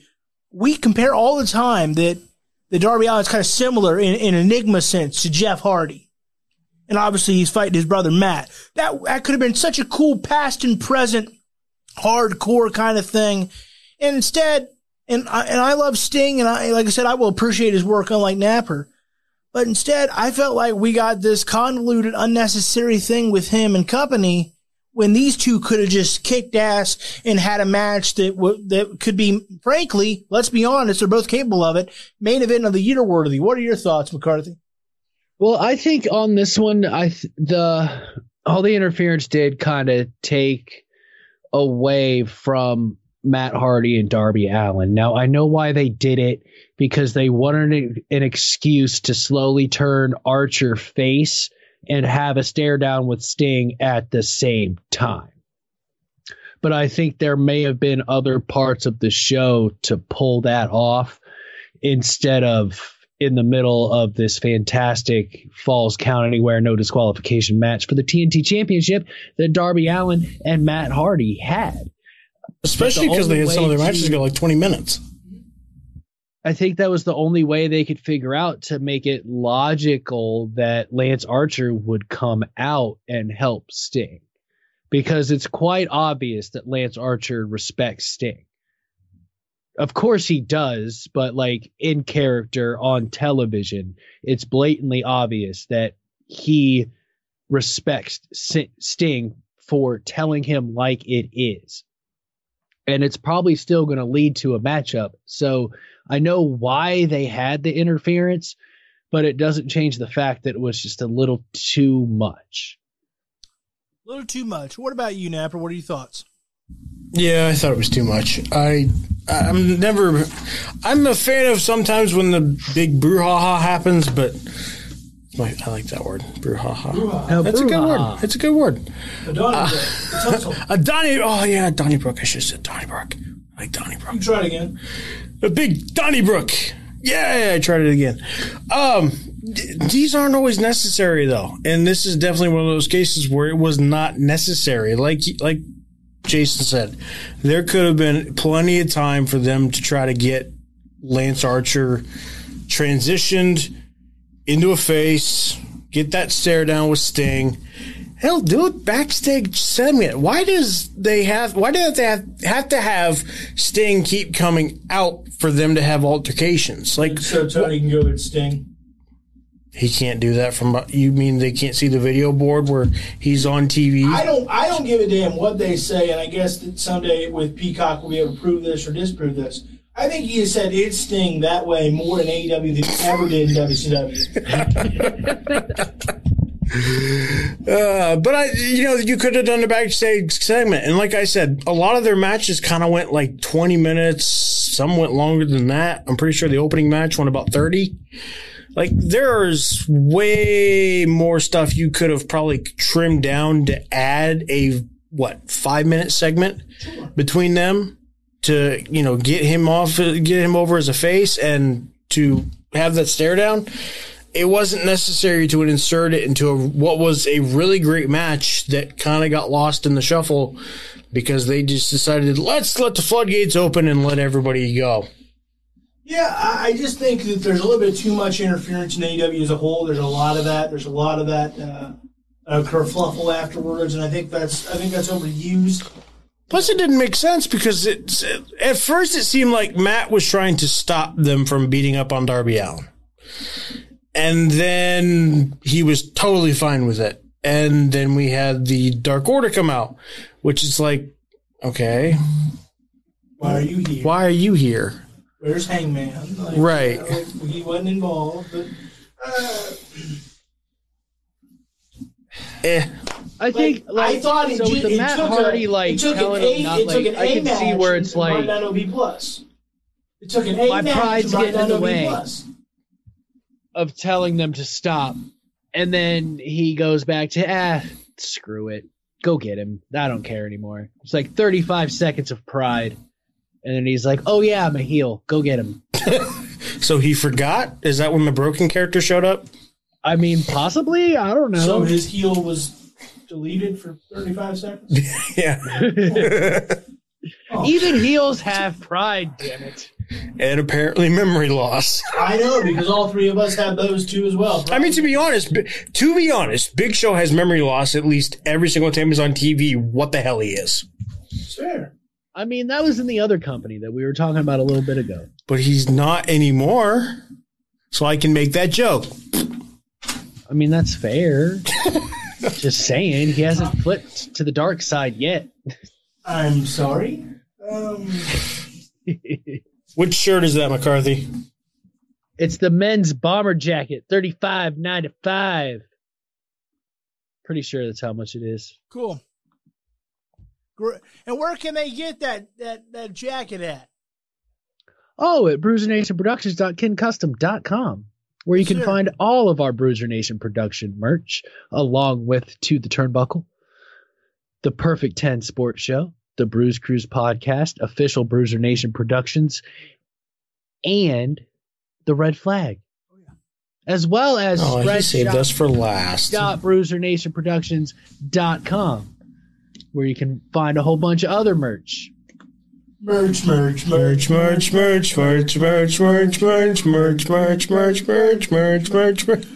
merch. All right. It's baseball season. Yes, it is. Go Reds. So now let's talk about NXT. That show that moved to Tuesday nights after getting it mollywopped on Wednesdays. That's what the young kids say, mollywopped. Mollywop? I like mollywop. Mollywop. 60s. Well, I mean, you would know. He's so with the kids, he's got. I mean, the thing about him is he's got Junior, which is incredible given his age. He's got kids like Heath Slater. Yeah, incredible given his age. Then about 40 years ago, he had another kid who's got grandkids, and then plus he's going to be a great grandfather here real soon. Tell you what, the fact that old horse is still beating is pretty impressive. And you can check that horse out on the OnlyFans Bruiser Nation production account that hadn't been made yet. Not yet. We would like to put a disclaimer in. We are not directly associated with Score on Air anymore. But they let us anyway.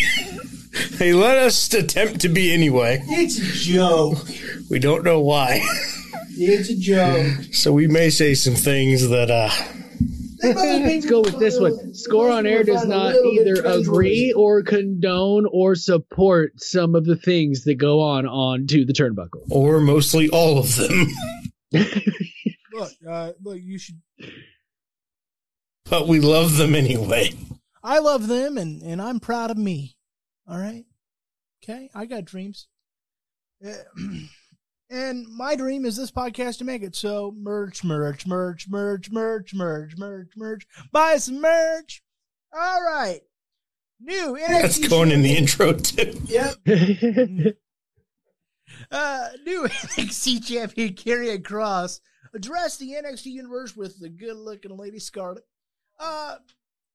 Mr. McCarthy, did you get a chance to tune in Tuesday night to Yes, I did. I did watch NXT because it was on a different night than AEW. So what did you think of Karrion Kross's promo? What does he need to improve upon? What did you think of his message? Lay it on me. Take us to school, Mr. Bruiser Nation.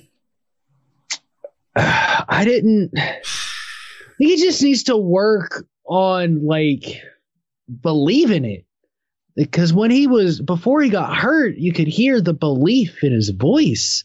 He was behind everything he said. This one just kind of sounded like he was reading from a card. So I think he needs to get with whoever's, in charge of his promo and kind of stick some of his own words in there. This needs to change. This needs to change. I'm going to say this, whether you like it or not, kind of a thing. Yeah, what are they going to do? Fire him? He's the champion right now. It's like the Shawn Michaels syndrome. Right now, he can almost do whatever he wants. Yeah, just go ahead and do it. When you're champion, go ahead and take advantage.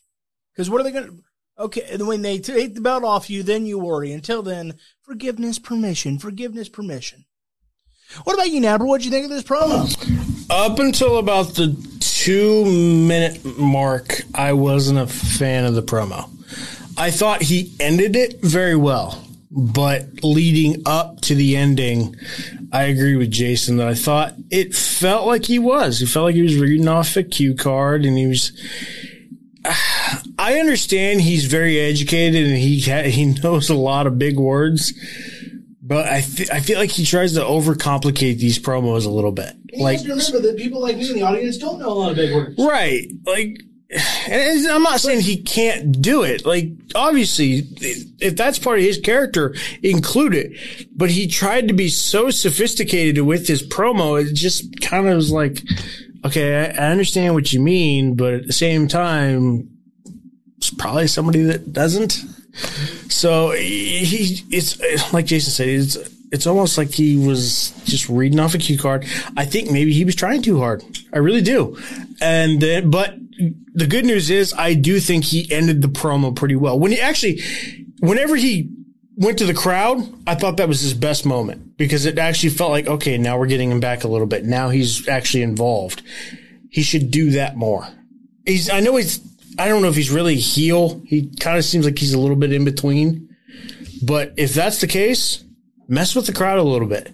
If that helps you, do it. Because right now, you cannot just stare at that camera and just, it's not going to work for him. Yeah, you could have gotten by with that a year ago when the pandemic era had first started. Right. But especially in NXT now when they have like wrestlers or fans, like use what you have around you now. Yeah, I think he's got to be the star I think he can be, which is big enough that I've always said if there's one guy in the company, and I've said this for a little while now, if there's one guy in the company that should have a retirement match and instead of taking him beat him, it's this guy. There's one guy that should retire John Cena like they've been talking about this last few days. It's this guy. I believe in this guy. This guy's got it. But he's got to get, he can't, don't have the Kenny Omega syndrome. You don't want to have the phone sex promos. That's just the reality of it. You got to get a little bit better at the mic, especially in WWE, to really be the star I think he can be. Next, Kushida defeated Santos Escobar to become the new NXT Cruiserweight Champion. I was befuddled by this one. We just had the big match, the big blow-off of the interim NXT Cruiserweight Championship and Jordan Devlin and all that. I don't understand why you take it off of him now. Don't get me wrong, Kushida deserves his opportunity. I like Kushida. I think his work with Alex Shelley is great. But I thought this was an odd time to pull the trigger on this, given it's the first. I know probably a big moment for the first Tuesday. But I thought given the big moment we had with Jordan Devlin and all that, and NXT TakeOver Stand and Deliver, I thought it was a little odd timing-wise to take the belt off him so soon, so quickly. Nabra, we're going to start with you on this one. What do you think? Right call? Yes, Kushida does deserve based on his long career alone, but is this the right call? Were you befuddled like I was? Yeah, I was. No, it's not the right call. I understand what you're talking about, and I agree. Kushida does deserve an opportunity. Like, I've been waiting and begging for an opportunity for Kushida to have some type of gold around his waist in NXT because I think he absolutely deserves it, whether that was the North American title or now the Cruiserweight title. But yeah, it doesn't make any sense. They had the barn burner of all ladder matches at NXT Stand and Deliver, and you squashed that in a week. Like they were touting the match as he was walking to the ring. And then you have him, and not to say that it wasn't a great match. It wasn't like it was a squash match by any stretch, but still, you squashed all of that momentum in a week for Kushida. Like, no offense to Kushida, but you did that for Kushida. Why? I have no idea why they did it. It doesn't make any sense. The only thought that I had that even remotely came up since you started talking was maybe Legado del Fantasma's getting a call-up, but that's it. That's the only reason I could think that they're going to do this. And either Santos Escobar is getting a call-up because Vince liked what he saw in the ladder match, or the whole entire group is getting a call-up. Either way, that's the only thought I can come up with of why this happened. We'll see on the call-up. What say you, Mr. McCarthy? Or were you confused as I was, or what? Oh, I was really confused. My mouth dropped when this finish happened. And like you guys, Kushida does deserve it. It seems really ill-timed after that ladder match at WrestleMania. And I'll be honest, my biggest concern is, did they do it just to do it for the shock value? That's my biggest concern right now. Is there a plan, or did they just have this title change for the sake of shocking people after WrestleMania? It's possible. First Tuesday, on USA, trying to create a big splash to get people talking. I could see it. Next, Frankie Monet, however you want to say that French-based name. I remember when she was Taya Valkyrie. Monet.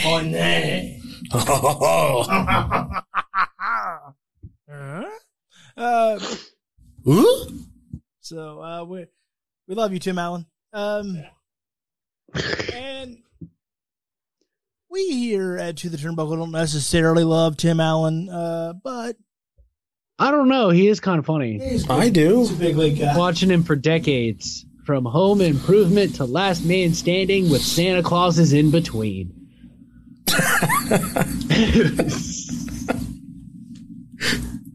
You're welcome. You got something? Not that I can share.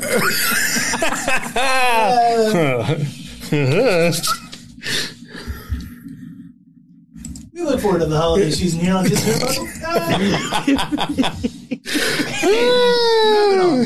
So Frankie, formerly known as Ty Valkyrie, Yes. made her debut on NXT. She confronted Raquel Gonzalez.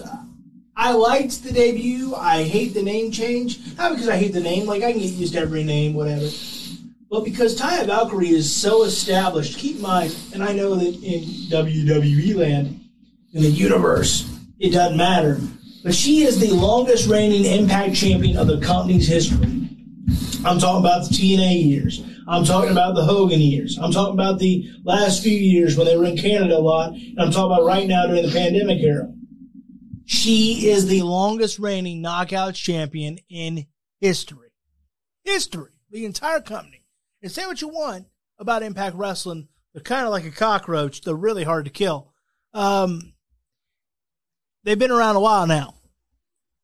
There's been a lot of names come through that door. And she's the longest reigning Impact Knockouts champion.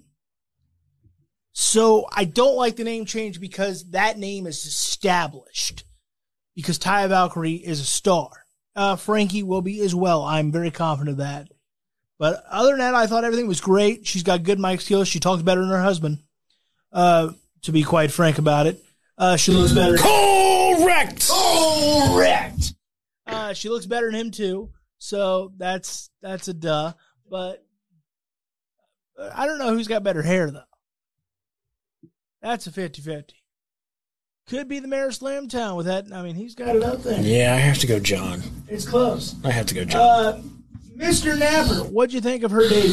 What do you think of my complaints that it should still be Ty Valkyrie? We know it's a business.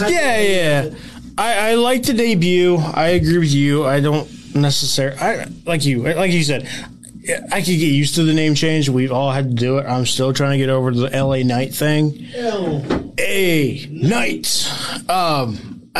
It's not the worst name change I've heard. So there's that. I just wish we could get to a point where we don't have to change their names at all because we actually don't give a rip. Can we just go about business that way? Fine, she's Taya Valkyrie. Who cares? But I get it. It's not the way things work in wrestling, and that's probably not going to change anytime soon. The thing that I didn't understand, and maybe somebody else can explain it to me, I don't understand the championship salute at the end with Rhea Ripley and Bianca Belair. Well, I'll try. I think it was just, look, we all came up kind of together, and look at us now. We're all somewhat faces NXT, and now we're the whole face of the company, the face of the brands. McCartney, is that what you took from that? Oh, yeah, that's for sure. I'm not going to say that they were like replacing the Four Horsewomen, but because you can't. But I think it was one of those, the Four Horsewomen aren't the only great women in this company kind of a thing. I think it was a statement to be made that right now we might not be enjoying everything in the women's division, but by and large, over the past few years, they have done a really great job of presenting women's wrestling and making them stars. One might say they're the next step.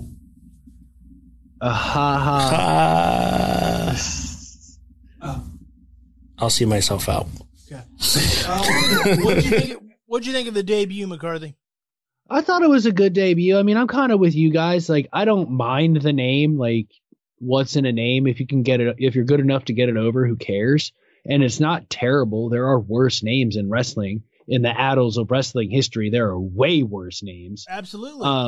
I guess it for me, it all comes down to copyright. If she had her name, Taya Valkyrie, copyrighted, then I have a problem. If not, what are you going to do? Well, but if she had it copyrighted, why not just let her use the damn thing? Well, but I don't know. I don't know what her contract states. I don't know what she has copyrighted or what she doesn't. But if she has the rights to the name, why not just let her use it? It's not like she's not going to let you make T-shirts as long as you give her a cut. Like, she cares. She didn't directly address whether she has the copyright to the name. She did say she picked this new name. She did say she's the one that picked Frankie Monnier. Is that better for you? I like it. So she did say she picked that, so we'll see. Yeah, the championship salute was a little odd, but I understand with him. Especially because two of them are heels. Rhea's a heel, and technically Gonzalez is a heel. Yeah, and I said that same thing to Peyton watching Tuesday night, believe it or not. Yeah. This woman is not what I would. She has grown to enjoy wrestling. She's not yet a fan. Maybe someday she will be, but she understands wrestling enough now because she has to deal with my ass, right? She deadpanned and went, "Kayfabe is dead," and I went, "Damn it, she's right." Because me, I'm an old schooler. Oh, what the hell? Why are we? You're a heel. And that's what I was doing. And she went, "Kayfabe is dead," and I'm like, I just got lectured by the woman that I taught wrestling to. Like she just thought, like everybody that doesn't watch wrestling, she just thought it was a bunch of fake crap she never really watched before. And I've shown her much of the light and the ways, and she's going to enjoy it and realize it's not quite nearly as big as she thought. But she's the student has become the master. I can't say she's a fan, but I remember sitting there with the dust in your mouth going. She just told me Kayfabe was dead after I done taught her everything about everything. I went, "It's your fault, Mark. It's your fault. Damn you, Callaway. Damn you." As I sport his T-shirt. But, yeah. So that's what I'm reminded of, because I did the same thing. Why aren't we keeping any? But apparently not. We can just curtain call everywhere now. Yay! Pass. Tommaso Ciampa and Timothy Thatcher are looking for those NXT tag titles. I know you're a Tommaso Ciampa guy, Mr. Napper. What do you think of them potentially being the next tag champs? I think it's a good fit. I really do. I think this is a great tag team. It kind of stinks a little bit because I was looking forward to seeing what Thatcher was going to do by himself. But as a tag team, I think these two are incredible. I really do. And I'll be looking forward to see if they can get there. I'm a little bit disappointed because it kind of feels like they're going to go right to the front, and that leaves a couple tag teams that probably should be up there kind of in the wayside, especially the Grizzled Young Veterans. Yeah, right now, come on. Oh, I know. Come on now. I tried to sneak it in there. The Grizzled Young Veterans. Mm-hmm. Soon to be recognized as next. I knew he wanted it. Yes, sir. Can I get that soon to be recognized? Soon to be recognized as NXT's number one. Oh, yes, sir. I'm giddy. I got the goose snippies. All righty. Mr. McCarthy, what do you think of Tommaso Ciampa and Thatcher potentially being the next NXT Tag Team Champions? What are your thoughts, sir? Oh, I like everything about it. I think what I like most, not that they have a very big chance of becoming tag team champions in the near future, but to watch the journey of them I'm not going to say destroy tag teams because that's not going to do anybody any good, but beat the living snot out of guys, because that's both of their styles. To beat the hell out of dudes, whether it's for 10 minutes, 15 minutes, 20 minutes, that's their style. And I'm going to love watching it when, tag, same kind of style goes in. It's going to be kind of like watching Cesaro and Sheamus again, because that's kind of how they mesh together. So, or Taker and Kane, really, where they just start having competitions. I can do it better. No, I can do it better. That's 6 months down the road, sir. Oh, I just love their promos because you see Tommaso just kick the chair and get up, and then just Thatcher just there smile. He's such a nice guy. He's almost imagine having breakfast with that fella. I really enjoy this. I think it could add some much needed life to the tag division. Yeah, I hear you on there are teams that deserve it more. Certainly the Grizzly Den veterans, soon to be recognized. But for the sake of longevity, you have to give a small edge to Ciampa. He's been down there so long and apparently refuses to head up top. So we got to right, and that's why I say I like this, because it gives him something to do, because I think he is valuable when he's on the roster. And if he's involved with somebody else, that's good for whoever he's teamed up with, because that's where he can teach somebody or where he can help somebody. Because at this point, I don't think they're going to put him anywhere near the title picture anytime soon. I think at some point they will, because there is some history between Cross and Ciampa. I would say that maybe Ciampa is the next one to maybe take it off him, unless there's somebody else that they really are high on. But I like that they're kind of just having him off to the side a little bit, just to enjoy himself for a little while. And they're not just kind of keeping him off TV. So it's nice from that standpoint.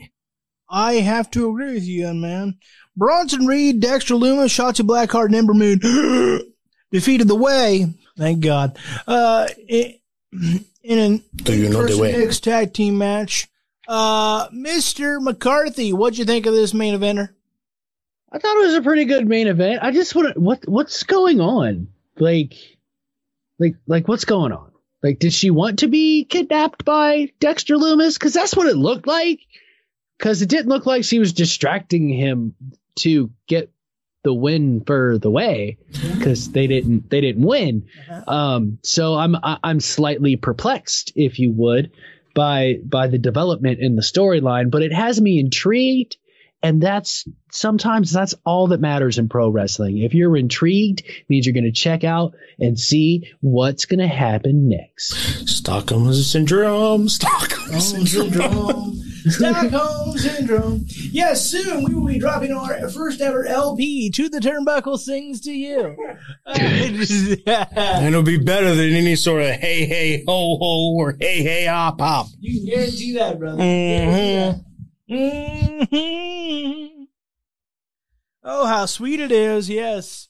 To the Turnbuckle, presented by Bruiser Nation Productions, right here, proudly on Heel Turn Wrestling. And if there's 3 better heels on this entire Facebook page. Well, what were your thoughts on this main event, Mr. Napper? I thought it was I didn't really care that much about it. I'm a little bit perplexed with what they're doing at this point, because well, yeah, and I'm a little bit disappointed because, okay, Dexter Lumis and Bronson Reed and Shotzi and Ember, they got the win. Yay! They're still winning.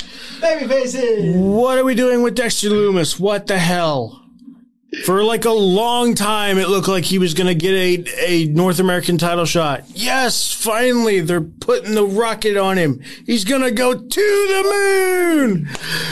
And now we're just we're going to put him in this match. We're going to put him in this match. We're going to put him in this match. We're still going to have him kind of maybe sort of win, but no, we're not going to do anything with him. Like, when are they going to actually give him a shot? Because I think he's one of the most over people in NXT. I agree with you, but you know me, pal. You know me. I love a good weird love story. Oh, I do too. I'm not saying I'm not enjoying that part. It's just everything else. I love a good weird love story, pal. I sure do. I still remember Nikki Cross and Aleister Black. It wasn't really a love story, but that whole Nikki's got a secret, Nikki's got a secret. What kind of secret? Exactly. There's a lot of words. There's a lot of words. Yes, let's take a look at those ratings for AEW Dynamite. They scored 1.2 million viewers on the first Wednesday unopposed. NXT didn't do too bad either with 805,000, which is much better than what they had been doing for a long time on its first Tuesday. AEW had a 0.44 in that 18-49 demo. I couldn't find / didn't want to dig that hard for NXT's, so sorry. As far as their 18-49 demo. McCarthy, what do you make of those ratings for AEW? Is this the new normal? Was this... are we off to the races? Are we going to see them beat Raw soon? What's going on? I don't know if I'm going to say they're going to be Raw soon. I mean, people have been watching Raw for decades out of habit at this point. I mean, do they have some good stuff on Raw? Sure. But, you know, that's, as we've all said many times before, Logan calls it the catheter show for a reason. Catheter. It's hard to get through sometimes. Plus, you can't. As far as but I do think this is going to be the norm. I think AEW is going to maybe not always eclipse, but I think it's going to be between 900,000 and 1 million. Go left or right either way every week. And I'll be honest, I don't think NXT has anywhere to go but up from here. Like I said last week, this is one of the smartest decisions they made, and they should have made it from the get-go. Why go unopposed to somebody? Why go against somebody? Just go unopposed and see what happens. I think this is what's best for NXT and AEW in the long run. It's going to create longevity to where, because a lot of the guys, you know, they might, you know, make snippets and comments about the other company or what have you, but we've talked about this before. It's not really a competition. No one's ever going to take out WWE, and no one's goal in wrestling should be to take out WWE. We saw how well that worked the first time that was somebody's goal. It should just be to make a better product overall and make places to go for guys where they can live and make a living. Church. I can't agree with you more, Mr. McCarthy, because what we may have our company alliances that we play up on this show because we like to work the gimmick, brother. But the three of us, and Ryan as well, we're wrestling fans first and foremost. And so I want to see every company thrive, strive, succeed. Because, you know, I talk about ECW. Guess what? Vince didn't have squat to do with that. You know, you're talking about AEW. You can talk about Impact. Great wrestling, it doesn't matter what company provides it. We just want better products overall. I think we all can agree on that. All right. What about you, Napper? What do you think of those ratings? Is that the new normal? Is that, you know, can we expect AEW to keep going higher? Might they eclipse Raw some point over the summer? What are your thoughts? I don't think they're really going to eclipse Raw anytime soon. I think there's a possibility that they could increase, but I feel like that's their ceiling. Now we're going to find out. Right. But Jason and I had this conversation, I think it was after Tuesday or after Wednesday. And, you guys didn't even like we didn't. Nothing, no. text me. We were at work. We always couldn't. have it at work. We were doing work. But no. Like it as you were talking. Yeah. that pretty much sums up our days at work together. I mean, lately we've been together for 45 minutes, so yeah, that kind of does sum up our days at work. Quick conversation, then peace out. Shh, they don't need to know about that. Oh, okay. Save the ego. But no, we had the conversation at work, and I don't know if they're going to eclipse Raw. I honestly don't even know if they're going to get better, because the question I have for them is what does happen next? Because we kind of saw this last time when both of these debuted on Wednesday nights.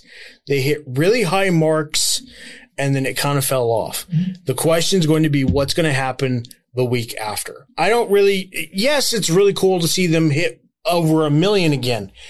What do you do next? That's where I'm concerned. What do you do consistently? Because they did put on a great Dynamite. They really did. And NXT put on a really great show as well. What can you do next week, and can you do it consistently? This is good. This is actually what's going to show just how good AEW really is, or just how much they were relying on the war with NXT to kind of help them along, if that is the case. I'm not saying it is. I'm just saying that is a possibility. So it's really going to depend how they carry themselves, because yeah, they can still make the little quips at WWE Monday nights and stuff like that.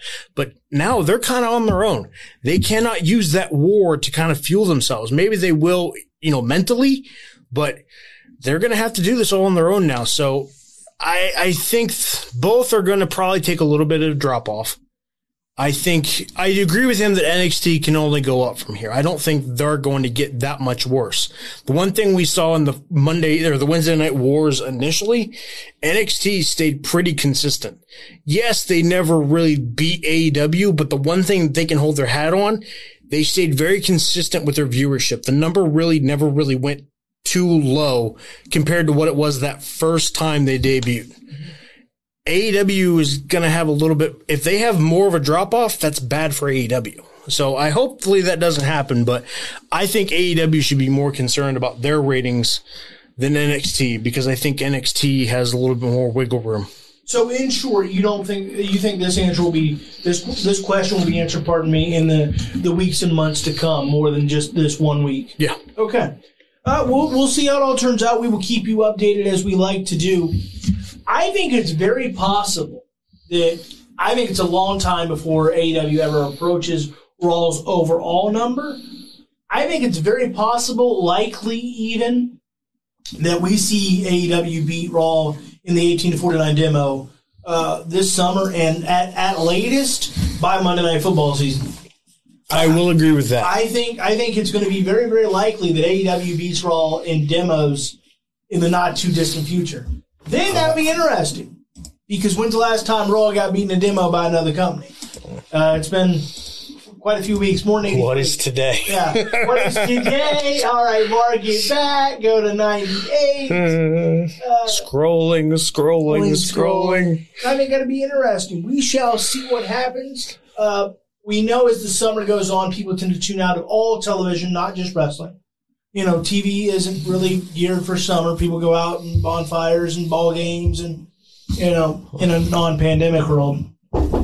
So we'll see what happens. But yeah, I think it's very possible that AEW beats Raw in some demos, the 18-49. And I'm not going to do the whole, well, if they beat him in 1 hour, that's impressive. I'm talking about, I think they beat him in an overall 18-49 demo with the 3. If that's the case, do you think Raw tries to somehow retaliate? How do you retaliate? Bring in the Legends? I mean, say what you want about the Legends, and I know that you guys have your complaints, and I don't. The highest rated Raw of the year is still Legends Night. Casuals like them, and a few diehards like myself do. We'll see what happens. Didn't one of the shows recently just hit second on that list? Was it last week? It was, yeah. And so the highest rated Raw of the year is still Legends Night. I want an H phone, brother. I'll take an H phone right now. Right now. If they sell it, I'll buy it. Name a price. So we shall see, but I think it's very possible by football season that you're seeing AEW beat Raw overall, not just 1 hour, not like that 10 o'clock hour where there's a big drop off, but overall at 18-49. And then we're getting interesting. And you know what? I know this is going to sound weird, but I kind of hope it happens. Because, again, I think the retaliation is Legends Night Part 2. And do I want more Legends Night? You're damn right I do. At least, hey, love me for being consistent. Yeah. So, because that's the only thing he can do. You're not moving Raw off Mondays. So, it's in the brand. All he can do is... It's in the brand, brother. Call Terry. Mark, can you make it? That should be his first call. Amen, and it should be anyway. Should be anyway. Be my first call. So we'll see what happens. We will keep you up to date on all the ratings, comings, and goings, because it's going to be interesting to see over the summer and as we approach football season. A few news and notes to hit. MLW is coming to Vice TV. That was just announced last night. They've been on YouTube and for the last year or so. It might be quite a year, maybe about the last 8 or 9 months. And I want your thoughts, guys. I got to sit down with the MLW play-by-play man. You can check that interview out on Spotify, Anchor, wherever you listen to your podcast platforms. What do you think of MLW coming to Vice TV? I'm going to start with you, McCarthy. More wrestling, but what do you think of it? I think it's smart. I think Vice TV, like when they first started Dark Side of the Ring, they weren't really sure how anything wrestling related was going to affect their viewership.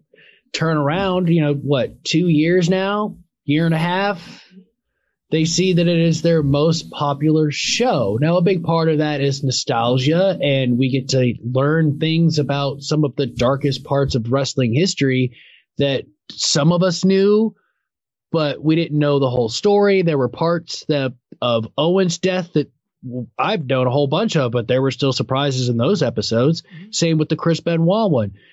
And they realized that wrestling really does bring viewers in, and I don't blame them for wanting a piece of that. And I think it's smart. I think it's a good idea. And I think it's great for MLW. It's great expansion for them to get on some sort of a national platform. How about you, Napper? What are your thoughts? Yeah, I have to agree, especially with the whole dark side of the ring thing, where there is a market on their station for this.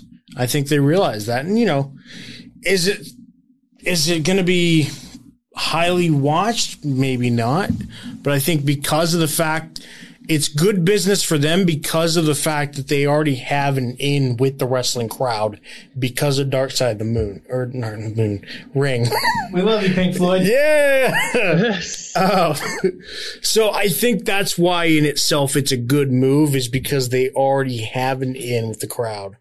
And so people are already aware that, hey, we have wrestling content. Guess what? Now we're adding more. It's different from whenever Impact went to like Destination America or something like that. Mm. They had never really done wrestling TV or anything wrestling related. Because Vice TV has, I think that's going to only help them. Absolutely. So let me ask you the magic question before we move on. Let me ask you two gentlemen, will you watch MLW on Vice TV? I'll try to. How about you, McCarthy? Yeah, I'll try to too. I'm not going to avoid it. I have to see if I get the channel itself. If anything, I'll watch replays on Hulu, because I know I get Dark Side of the Ring replays on Hulu. So, because, there's been a lot of great talent that come through at MLW. MJF started out there as far as his national forte. That's what got Tony Schiavone back in the business. Jacob Fatu, ladies and gentlemen, is as good as anybody in this world. Watch the world champion, Jacob Fatu. Keep an eye out on him. He signed a long-term multi-year deal with MLW. This guy could be a star in any company, as could Hammerstone, Alex Hammerstone. MLW is truly, the gimmick is wrestling's best kept secret. It's a great product. It is. It's really, really enjoyable. Sure, they do some hokey things that I don't care for, but overall, there's a lot I like. And I'm tough to please. So I think you both you gentlemen, and I think all wrestling fans for the most part will find something about MLW they can enjoy every single week. All right. We want to take a moment here and remind you that we're on Heel Turn Wrestling, and we want you to go to Pro Wrestling Tees, type in Heel Turn Wrestling, buy some gear, buy some merch, and check out the Facebook right here. Give us a like, give us a share. You want to check out Big Stevie C as he hosts Heel and Face Podcast each and every Sunday. You want to check out every show on Heel Turn Wrestling right here on Facebook. Go ahead and subscribe for alerts. Get that, hit that, put us in your, you can hit the settings and hit it and make us see first. Make Heel Turn Wrestling see first in your news feed. That way you keep right up to date with everything Heel Turn Wrestling. You want to check it out. We have such great content on this Facebook page, including ourselves, and I think we're damn good, by the way. But there's a lot of other great podcasters. You want to check them out. Again, Big Stevie C. Check him out every Sunday as he brings it to you like only he can. Much more analytical and factual, and doesn't have a whole lot of like dogs in the hunt like we all do. So if you want to hear wrestling takes from a more unbiased standpoint, because we're all biased as hell, give him a watch. And just check out Heel Turn Wrestling as a whole. And again, go to Pro Wrestling Tees and check out the Heel Turn Wrestling store. Some sweet, sweet merch there as well. All right. Put a catheter in, boys. Put a catheter in. It's time to talk about the Catheter Show Monday Night Raw. How was that? That was pretty good. I'm almost tempted to make a Catheter Show graphic. Why not? Why not? Maybe next week. Nah, maybe. Maybe. You think about it. We'll talk. Asuka defeated Charlotte Flair. Flair snapped, attacked the referee, went to hell and back. Then she was after the show on Raw Talk. She was fined and suspended indefinitely by Scrap Daddy Adam Pearce. Mr. Napier. Napier. I like it way better that way. Napier. Napier. Mr. Napier. What do you think of all this?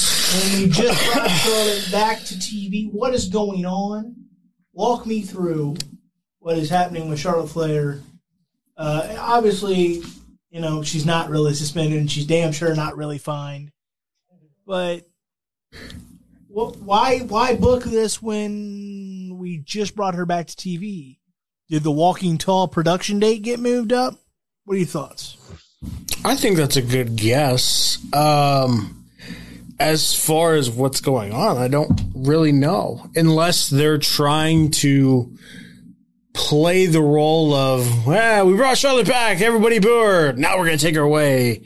And then we're going to bring her back again. Everybody's going to boo her again. Like, I feel like they're almost toying with us with Charlotte Flair. Like, you hate her. Let's put her out there. Oh, you don't hate her anymore. Let's put her back out there. Like, maybe. I don't know, because it's kind of weird because I was enjoying this new. I know it's not really a new Charlotte Flair because she's always thought she was better than everybody else. The opportunity. Right. To me, though, this is a tad bit different because it feels like more of a pissed off Charlotte, which I think is the little tweak in her character that I'm enjoying so much because now she's jaded more than I think I've ever seen her jaded.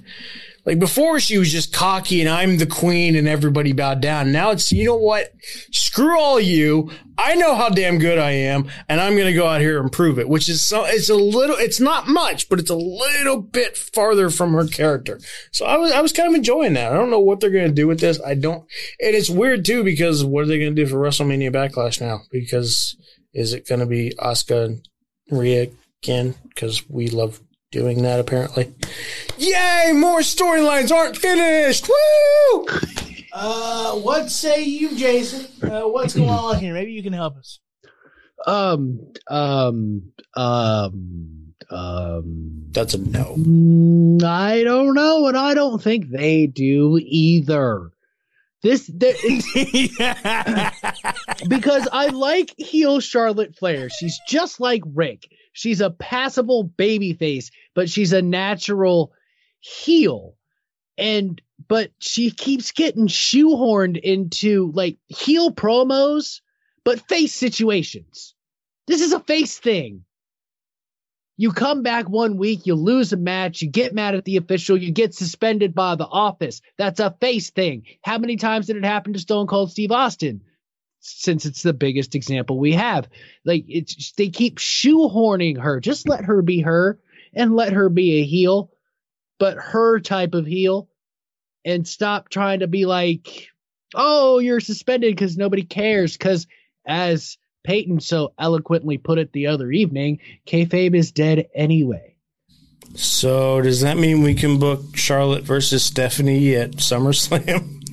Sure. That sounds like a great idea. I'd actually pay money to watch that. That's all right. I'm not kidding. I really Charlotte would. Flair could get a respectable match. You know what? Out I'd of pay my $4.99 a month to watch that princess. too. And watch a little bit of Psych in between if I don't finish it before then. You and Psych. I got to tell you. I love that show. I got to tell you, boys. I'm already on season 4. Good for you. Good job. Good for you. I got to tell you, I thought that Charlotte Flair new ring gear was looking good. I said, hey, woo. Yeah, that was weird. It's like, it's not quite the same robe, but it kind of is. Yeah, I thought the red and black kind of. Yeah, it was a good look. Yeah, it looked like her and Shinsuke Nakamura was like, here, let's exchange some ideas. They probably did. Well, nope, not going there. Me too. We'll see what happens. The one thing I can say to praise this, because it is dumb, at least on paper, is the fact that none of us know what's going on is a good thing.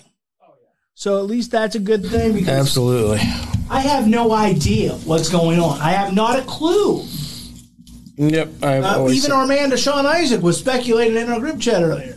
He speculated that things aren't good between WWE and the Flairs. I don't really buy that, but I mean, between them and Charlotte, maybe, but between the Flairs, Flairs. No. The one that the one, the guy. Please, I'm sure they're doing fine. Yeah. But don't get me wrong, I would kill to see Flair in any company that didn't script him every week. Plus, I mean, who wouldn't want to see him in AEW right now? Not gonna lie to you, boys. I'd buy so many shirts. I would throw my little shirt roll out the damn window. He takes over the Pinnacle, brings in Arn Anderson. Perfect. And then WWE could go under, and I'd be fine with it. Like as long as Flair can be Flair, whatever. Let Flair be Flair. Be fair to Flair, in the words of the late great Bobby Heenan. Somebody call somebody. That's a T-shirt. I think Bobby's a student. I don't know. But yeah, if he ever does get cut loose again, seeing him back in the NWA would be so cool. By the way, that old studio. God. Anywho, I'll dream about that another time. Mason T-Bar defeated Drew McIntyre and Braun Strowman by disqualification. Mason T-Bar were unmasked. I'm going to start here. I have to admit, the physicality of this match made this way more enjoyable. Because Braun Strowman and Drew McIntyre were kicking ass. That Braun Strowman that we saw last night is championship material right now. Because the physical, they were stiffing them with those masks. They were hitting the hell out of them. The physicality made this enjoyable. I don't understand why Mason T-Bar are still Mason T-Bar when they unmasked him. We know that's Dio Madden with some eyeliner. And we know that's Dominik Dijakovic with some eyeliner. Thoughts on the unmasking, McCarthy? Thoughts on the match? Anything? The match was all right. I guess unmasking is good for them. Maybe. I don't understand why Drew McIntyre and Braun Strowman are tagging now. It's not like they have the chemistry of The Rock and Mick Foley to make this work. They just kind of said, okay, we need Mason T-Bar to unmask. Let's use our most over male babyface right now, and the guy we throw train sound effects in his matches, and have Mason T-Bar unmasked. Let's do it. Great idea. That's good stuff, pal. First of all, chugga chugga choo choo. Secondly, I can tell you a little bit on this. Reportedly, the rumor and innuendo here, is Vince showed up a little late to Raw for whatever reason. Not like right at showtime, but a little later than he usually gets there. And he decided to change the whole damn script. Because if you recall, shocker, by this rumor, if you recall for this whole week, and I was looking forward to it, Randy Orton versus Braun Strowman for the first time ever was advertised. Remember? Vince gets it. No, pal. So reportedly, Vince showed up a little late, decided to make a whole lot of changes, and reportedly it was him decided to pull the match and put Drew McIntyre and Braun Strowman together. Reportedly, that was made, according to Uncle Dave, by the man himself, one Vincent Kennedy McMahon. If you believe that report. Oh, I believe it. And then other things that he played a heavy role in. Riddle defeated Randy Orton. Riddle defeated Randy Orton. Zoom, zoom. Yeah, him. Got to admit, I liked his little promo around Randy. I did too. That was kind of like, because they were just they're polar opposites. Randy Orton is always having the worst day of his life, and Riddle's always having the best day of his life. Just staring at him like, I want to punt kick you so hard. Yeah. He's the guy. Like, Riddle is like... Which is hilarious, because off camera, I guarantee they're friends. Yep, but on guarantee. Camera, I love when Randy went to Adam Pearce and was like, I want a match. And Adam Pearce was like, I'll work on that. And Randy was like, yeah, do that. And then just walked out. He goes, yeah, do that. It was literally, the guy, I don't know his name. Like, I love that Randy was like, I don't even know his name, but he needs to be taught a lesson. And then Adam's like, I'll work on it. And he goes, yeah, do that. And he just walks out. I thought that was funny and just a little light humor. What'd you think of the match? Are you surprised by Riddle getting the W? I'll start with you, Napper. Yeah, I was a little surprised with him getting the W. I feel like maybe that's their way of making up for him losing the United States Championship and still kind of trying to keep him strong. Because here's the thing. Randy Orton is not going to be hurt in any of this just by losing a match here and there. We say this a lot about Charlotte, and it's definitely true. She's basically Teflon, because anything that they try to do with her, it doesn't end up hurting her because it's Charlotte freaking Flair. You just put her out there, and it's like, oh my God, it's Charlotte. It's the same thing with Randy Orton. Randy Orton is Randy Orton. Hey, he might be the greatest wrestler ever. Hey, maybe. He might be. He might be. I believe that. I think that's a legitimate take. But like I said, it's Randy Orton, so no matter what you really put him through, it's really not going to... Like, he was with The Fiend for how many months, and it's like, all right, Randy Orton's getting a title shot or potential title shot. And we're like, all right, cool. Randy Orton probably deserves it. He's Randy Orton. He's Randy Orton. Randall Keith. Like, nobody had complaints. It was Braun Strowman, like, why? But Randy Orton, nobody cares. He's Randy Orton. Mr. McCarthy, thoughts on this match? Riddle getting the W, and do you think it's possible that maybe Randy Orton's getting ready to take some time off, and that's why he put Riddle over? I don't know if he's getting ready to take time off just yet, but I do know he's being a professional. I think that's why this match happened. Like, I think this is a better match than what we would have gotten from Braun Strowman and Randy Orton, because we still got a first time ever, like a legit first time ever. And it was really well done. Like you guys said, Randy's Randy. Like, who did we get tired of in the Randy Fiend feud? What Randy? Yeah. Just spoiler. What Randy that we got tired of. And it wasn't, Bray Wyatt's fault that we got tired of the Fiend. That was booking. But and really, we didn't even get really tired of the Fiend. We just got tired of the booking itself.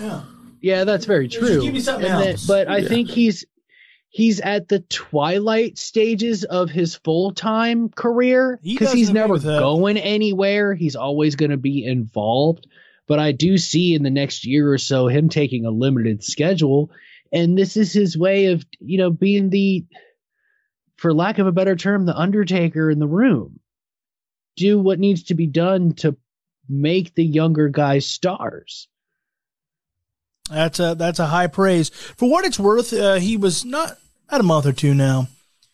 He was on, I believe it was that Corey Graves podcast. Can't remember, After the Bell. And I'm paraphrasing, but he said something along the lines of Randy said he would like to do this at a pretty full-time level. I thought it was Broken Skull Sessions. He's done a few of those. Yeah. He's done a few. Because he said the same thing on both. But he'd like to do, he said something similar around another 10 years or so, pretty full-time, is what he at least alluded to with Corey Graves. And so we'll see what his future holds. Will he make it that long? I have no idea. That's hard to do. Only Jericho and Taker have pulled it off as far as any high level. Flair did as well. Like, that's pretty much it. It's hard to get that 30 mark. How long has his career been going on? He debuted in what, 03, McCarthy? Am I right about that? 02 or 03. It's a long time ago. I think it might have been 02. 02. So he's still, he's about to crack the 20 mark. We'll see what happens. We'll see. But Randy Orton, we didn't ever want to admit this to Styles back in the Loganity days. But Randy Orton deserves just about all the praise he gets. All right, Alexa Bliss. What'd you think of that Alexa's Playground segment with Lily? Boy, that got a little creepy at the end there. Got really creepy. I was like, damn it, it's moving. I was like, I'm squirming. I'm squirming. At first, I was like, oh, that's weird. Oh, well, they're just going to do that little thing they do where they have the video and it just scrambles. Nope, it's a real thing. Oh, my God, the doll is alive. It's moving. It's moving. I don't know what to make of this. I really don't. And I think I like that, but I'm not entirely sure. Well, it sounded like, and again, what's an odd thing is Randy Orton cuts a promo and says, the Fiend's not going to be seen again as long as I'm in WWE. Okay, we didn't technically see the Fiend, but we had a Bray Wyatt's Firefly Funhouse last week. So that was odd. And then Alexa goes, I'm going to go focus on the women's division. So what are we doing with Bray Wyatt? And the problem is... That's what Vince said. He said... Because last week, Bray Wyatt cuts that promo for Funhouse, right? Yeah. So it talks about a fresh start. But obviously, there was some still narrative of this story is going to continue because witches be wilding. And Wow. I hope they make that a T-shirt. yeah, I'd buy it. Absolutely. I would too. I'd forego my T-shirt Weird Rule for that shirt. But and then Alexa pretty much cuts a promo last week going, look, I got problems with him, and we're gonna. And then this week she cuts a. Randy says the Fiend's not gonna be seen again. Thanks for the bull butter. And then Alexa goes, I'm gonna go focus on the women's division. And no Bray Wyatt anywhere, who just said we're going to have a fresh start here on the Funhouse. Well, to have a fresh start, we have to, I don't know, start. But I know what happened. The billionaire showed up in the damn building a little late and went, you know what? I don't like it. I don't like it. We'll change it. McCarthy.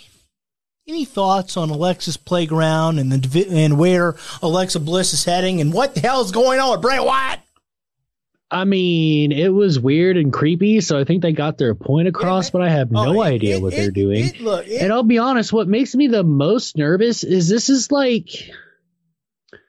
WCW stuff, like not the angles, but the change in stuff an hour before the show, like... That's what always makes me nervous, and I think that's why I'm always so hard on Vince and his booking decisions lately. It's like, dude, you're doing stuff they were doing in WCW. What are you doing right now? But the problem is,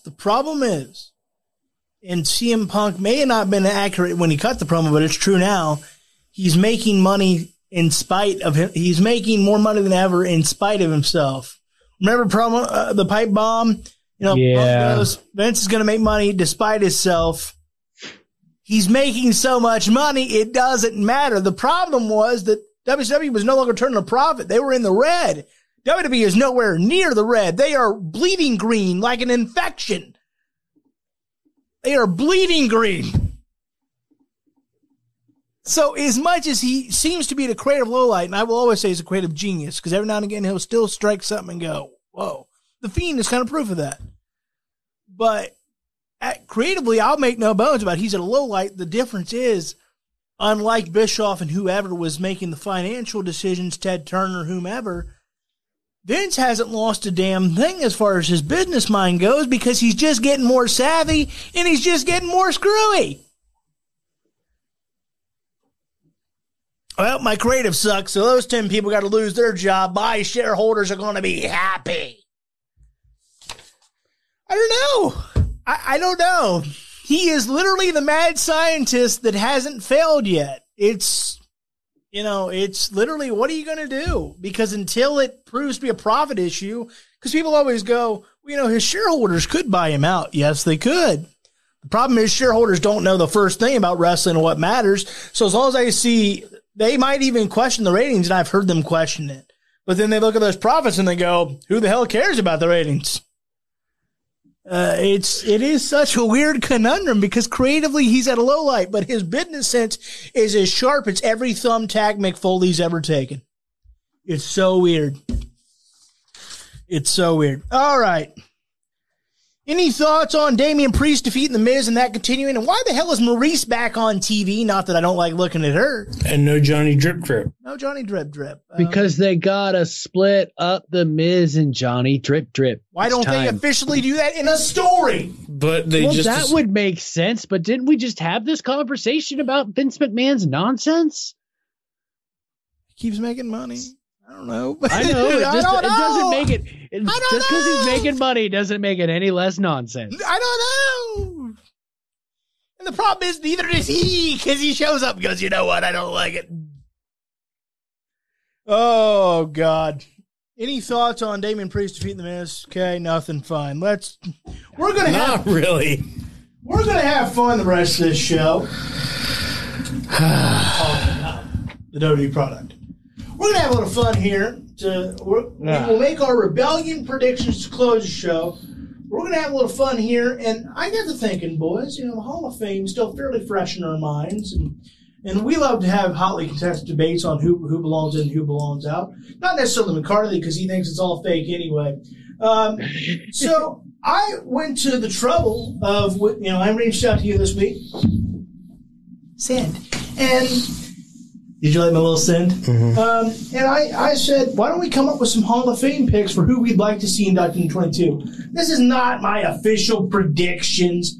This is who I'd like to see inducted in 22. I think deserves it. Would you like me to start? Do you want to start? McCarthy, do you want to start? Well, you don't even care. So, wow, I made my predictions. Jeez. Right.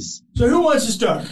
You can start. All right, we'll start with me. We shall start with my list. Did you go through the trouble of making said graphic? I did. Well, in that case, put said graphic on thy screen.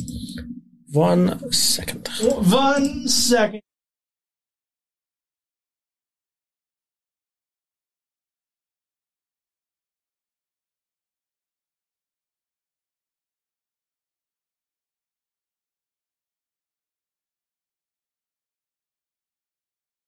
Wrestle again, Buddy Man Goldberg has won the Universal Championship twice.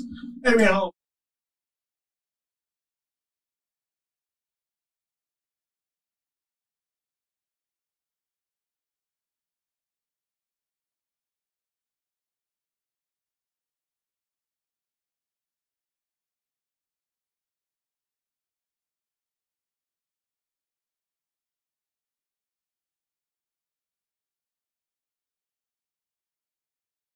Of the term extreme and hardcore, and forget all that. I know that that's what I love him for, but look at all the great stuff he did in Japan in the 70s and 80s. He deserves his own speech in Dallas, Texas, and probably a bunch of people hopefully next year. Terry Funk deserves it. Next, a very controversial one, the franchise Shane Douglas. Now, I know his run as Dean Douglas was a catastrophic failure due to a lot of things. Some included him and some didn't. But his run as the franchise for about 4 to 5 years there was as good as anybody in this business, and he was cutting promos better than anybody in this business. And without him throwing down the NWA Championship belt and saying that all those legends could kiss his derriere, would there have been an ECW? And therefore, would there have been an ECW for Vince to eventually make a profit on? We see Rob Van Dam go in, and yes, I know he had a great run in WWE as well, but Rob Van Dam is an ECW guy first and foremost. I think he would agree with that. And so I think Shane Douglas deserves it. Will that happen? Probably not. I don't think Shane and Vince are ever going to kiss and make up. Shane speaks his mind very, very strongly. Next, the Fantastics. Tommy Rogers has passed away, but Bobby Fulton is still alive, battling throat cancer. And they had great moments in the old WCCW World Clash for the Von Erichs in Texas, and they deserve to go in Texas, Dallas. It makes sense. They're a great tag team, very underrated because of guys like the Midnight Express and the Rock and Roll Express. The Fantastics were incredible. Next, for the woman next year, I think McCool fits. Again, she's from Texas. Her husband would theoretically go in. And then finally, for the Warrior Award, referee Mike Chioda. He should have never got fired last year on Black Wednesday, but he did for whatever reason. He gave 30 years to that company, and then he's only done like one match with AEW and still hasn't talked badly about the company. He deserves the Warrior Award and the Hall of Fame induction for his great, great tenure and all that he's given. So that's my list. That's who I'd like to see going into the Hall of Fame in 2022. Will those names happen? Probably not. We'll see. I think Taker goes in probably. I think it's a foregone conclusion, but you never know these days. What do you think of my Hall of Fame list, boys? I thought it was pretty good. No, it's a good list. We all messed up, though, because we only did 6. You did 7. That's you right. overachiever, you. No, I agree with the majority. I would love to see a majority of who you picked, because I want to see Undertaker, obviously. I think we all do. Sure. We all picked him. Terry Funk would be a good one. I think that one's well over-deserved. He is in. Right. In with his brother. But I think with the career that he's had more retirements than Brett Favre. But with the career that he's had close to, I think, 50 years now as an active person in the business, he deserves his own solo speech in Texas, close to the old Double Cross Ranch. He just deserves it in so many ways. McCool, I agree. It would be very interesting to see a not kayfabe, but a real life couple actually go in the same year. I don't know if we've actually ever seen that before. That would be pretty interesting. Shane Douglas, I don't think is going to. I agree with you. I don't think that's probably I don't think it's ever happened. No. But he deserves it based on his ECW tenure. He was criminally underrated because of how good WWE and WCW was at the time. Those promos were incredible. Scott, I don't ever really see that one happening. That's something that if he ever comes, I don't know if Vince will ever forgive Shane Douglas, but Vince would easily forgive Scott Steiner. It's Scott Steiner that has to go, all right, fine. And then Kyoto. I definitely agree with Kyoto. Have we seen a ref go in before? I don't think so. The only ref I can think of going into a Hall of Fame is TNA did put Earl Hebner into their Hall of Fame. Yeah. And that was deserved. He was there a long, long time. Well, I think this would definitely be the same case. I would love to see referees start going in. Yeah. Because I think, we've already established that this is not, it has to be all wrestlers and this, that. Like, they've put promoters in. They've obviously now with the Warrior Award put employees in. Like, let's just let this be people who were involved with the business, were a part of the business. No one else deserves, refs especially deserve that honor, especially if they've been there for a long time. Well, and I think Kyoto is definitely one of those guys. You think about, and we know this, but some people don't know just what a key part a referee can play in a wrestling match. Yeah. To keep everything going. And so I think it's very important. Who wants to go next to give their list, fellas? Do you want to do either one of us, or do you want to go through Ryan's list? Because I have him on here too. Sure. Let's do Ryan's next, and then you guys can go through yours. All right. So, whoops, let me turn that down a little bit. Looks like I peaked us a little bit. Ryan looks like Fit Finlay, Stacy Keibler. That would be pretty good. Those legs. Batista, since he didn't go in this year. Undertaker, Crime Time, and then Bam Bam Bigelow. I have no disagreements with any of those. Yeah, I can't disagree. Again, Finley's given a lot to the company. He was furloughed and then he's been brought back since. Keibler played an important role in that bra and panties Divas era. Batista, of course, is going to go in. The Undertaker, we've said enough about him for a lifetime. And I'll continue to do so. Crime Time, especially, they were, for about 2 to 3 years there, they were some of the most entertaining stuff on Raw. And then with what Shad unfortunately lost his life doing, he deserves on that alone. And the Beast from the East, Bam Bam Bigelow, great run in WWE, great run in WCW, member of the Triple Threat in ECW with Shane Douglas. There's not a place that Bam Bam didn't make better. He deserves it very, very much so. And still being recognized even to this day. I don't remember when it was, but Bronson Reed actually had gear that was... Yeah, a few months ago, yeah. It was tailored to Bam Bam Bigelow, so... Still making a big impact on a lot of big guys. Absolutely. So. You guys know why he wore that gear, right? Bam Bam? What? You guys know why he wore that style gear, right? I don't. Go ahead and elaborate. Well, it's a callback to when he ran into that burning house and saved that child and got burns. Oh, that makes sense. I never knew that. Damn. I just learned something. I know. I'm crazy. I'm filled with the weirdest types of pro wrestling knowledge. Well, hey, look, that's what we're here to teach each other. Like I said, I love Bam Bam. I have the Triple Threat logo on my body here, and of course the B in the Triple Threat is one Bam Bam Bigelow. So I love Bam Bam, and I hope and pray we see a day where he gets in. All right, boys, who wants to start between you two? Any meeting? Go ahead, Travis. Me? Go ahead, buddy. All right. I had kind of similar ones to you guys. Mine, though, might have a couple of surprises in it. Let's start off with, I picked Michelle McCool as well as you did, because I think it would be pretty interesting to see a couple go in together. I also picked Undertaker. I picked Batista, same reason. He didn't go in last year, so I assume he's probably going to go in this year. Crime Time, same thing. Shad, I'd like to see them put Shad in at some point, whether it be the Warrior Award or as Crime Time. I think it would be interesting to see if they would be willing to do both. Crime Time go in, but Shad as an individual gets the Warrior Award. And then my interesting picks come in. Luke Harper. That's not the most interesting one, right? I know. I would be very intrigued to see if they would be willing to put Luke Harper in just as a tribute to everything that he did. I know the Harper character wasn't completely over, wasn't the biggest deal in WWE, but it's also not without noticing just how much he meant to people in that company and to wrestling as a whole. And then we get to the one that you're talking about, the most controversial one on this list. I had to throw it in here because I thought it would be very interesting and a great talking point.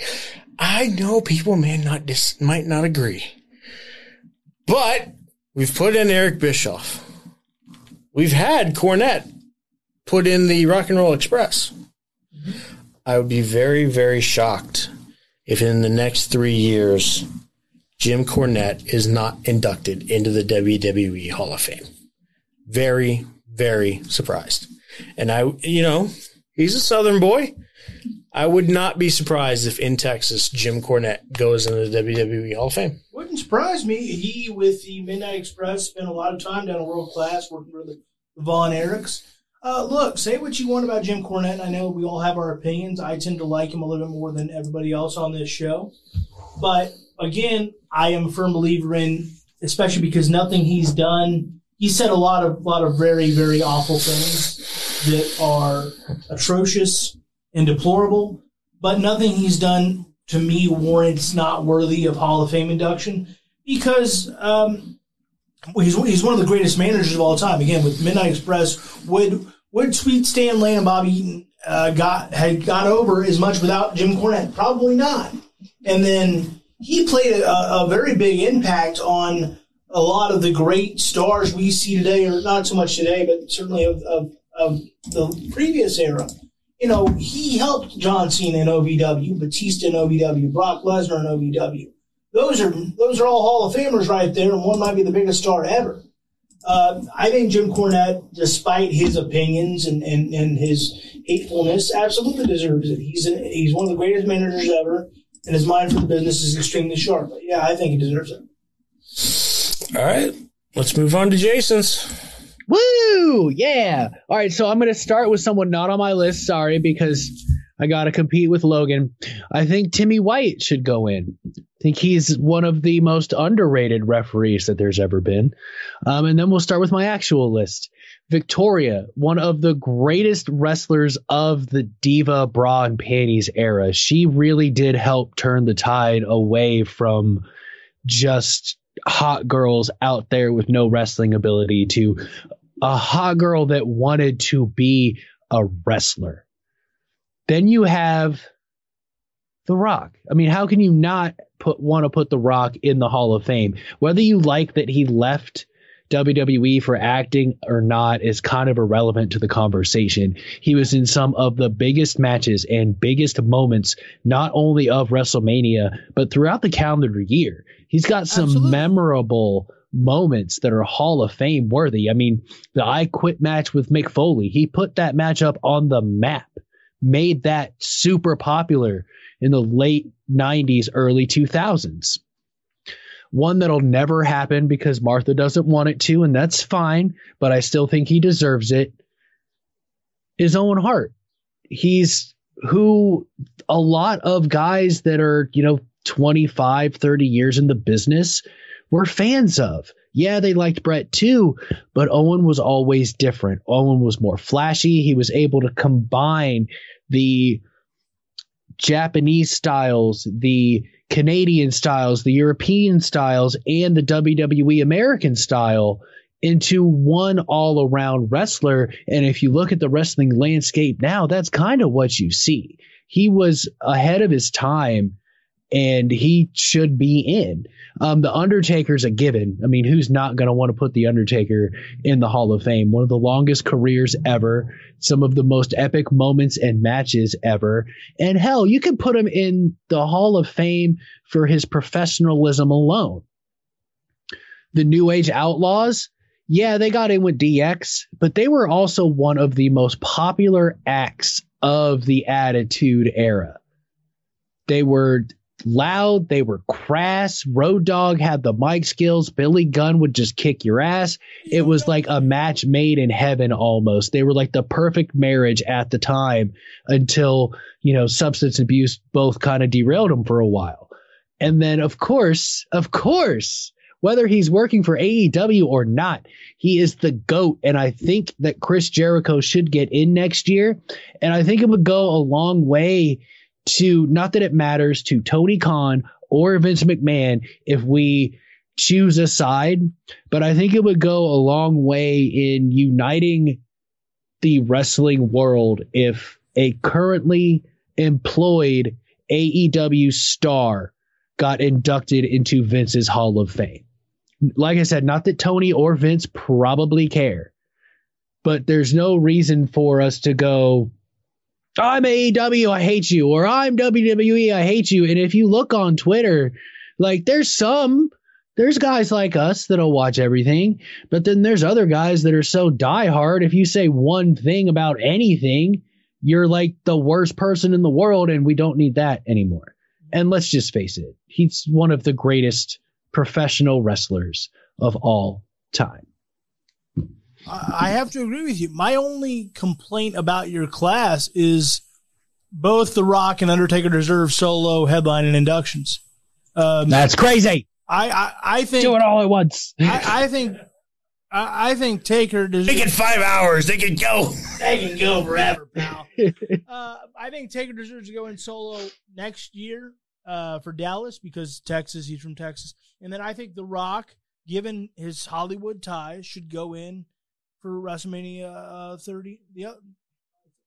I think Hollywood. I think he does. Absolutely. Look, I will be forever critical of him leaving and what I feel kind of leaving WWE high and dry and kind of forgetting. That's my opinion. But I will never take away from the impact and the legend that he is in the WWE and frankly now in Hollywood itself. But no one except maybe Stone Cold Steve Austin gets anything close to the pop he gets when he does rarely appear. He's an icon in WWE. I'll never take that from him. And yes, he deserves a Hall of Fame induction yesterday. No question about it. I can separate the two. I can be critical of, like I said, what I feel is his kind of abandonment of WWE, but that does not take away from the fact that he at one point was probably for about a year or two there was the biggest draw the company had. And before that, he was one of the top 2 or 3 draws the company had with Stone Cold Steve Austin. It's just when Stone Cold cooled off for a second. About 2000, the start of the What era, Stone Cold started to cool off, and then The Rock was the biggest star for about that next 2 years before he left. So, no, I'll never take away from what The Rock accomplished, despite my feelings on him leaving. So I agree with you. I just think that that's a little bit too stacked for one class. Because, frankly, Jericho deserves the headline. Jericho. Yeah, you're not wrong. I just wanted to go big or go home. You know what I'm saying? I got you. Well, we'll go home here in a few minutes. I just love the picture. Like, I was kind of proud of this one. But I just love the fact that I put New Age Outlaws behind Undertaker. They just look like they just did something to him and probably put a kick me sign on the back of his jacket. They probably did. in those days, he wouldn't break kayfabe, and in those days... You're right. They probably tried to. They put the kick me sign on there probably to get him a break. And by the way, I believe for reference, I believe Billy Gunn and QT Marshall has been announced for Dynamite tomorrow night, facing each other. So if I'm not mistaken, I saw that earlier. I know that Billy Gunn is wrestling on Dark tonight, probably as we speak, and so that's kind of interesting. All right, that is our Hall of Fame picks for 2022. Will that happen? Probably not. We'll see. But I think all three of us have great lists. That's just something I wanted to have a little fun with. And to close the show out, Impact Rebellion is a pay-per-view coming up this Sunday, and I'm going to buy it. I am going to buy it and purchase it. And I don't know if you guys are going to buy it or not, but I'm going to review it somehow or another on this show next week because I think it deserves it. And plus, major history is getting made with Rich Swann versus Kenny Omega. I mean, that's major history. 2 world champions of major promotions facing each other for those world titles. I don't like that it's happening because I think it's bad for Impact, but there's no denying the history of it. All right, let's make some Rebellion predictions. Again, I will be buying this and I'll review it next week.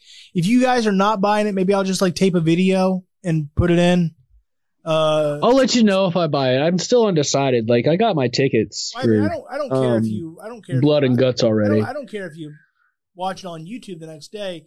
I'm just saying, if you guys aren't buying it, I don't want to take up an hour or like a half hour of your time or whatever. And I can just like tape a video and we can put it in the show next week. We'll see. So let's make some predictions. Again, I know that we don't keep up with Impact quite as well, at least on the show. So we'll see how it all goes, but I'd like to make predictions to close this thing out. All right, tag team match for the Impact Knockouts Tag Team Champions. Fire and Flava, try saying that 3 times, facing Jordynne Grace and TBD. I'm not going to ask you guys to give a shout out to TBD. I will. I think it's going to be ODB. That's my thought.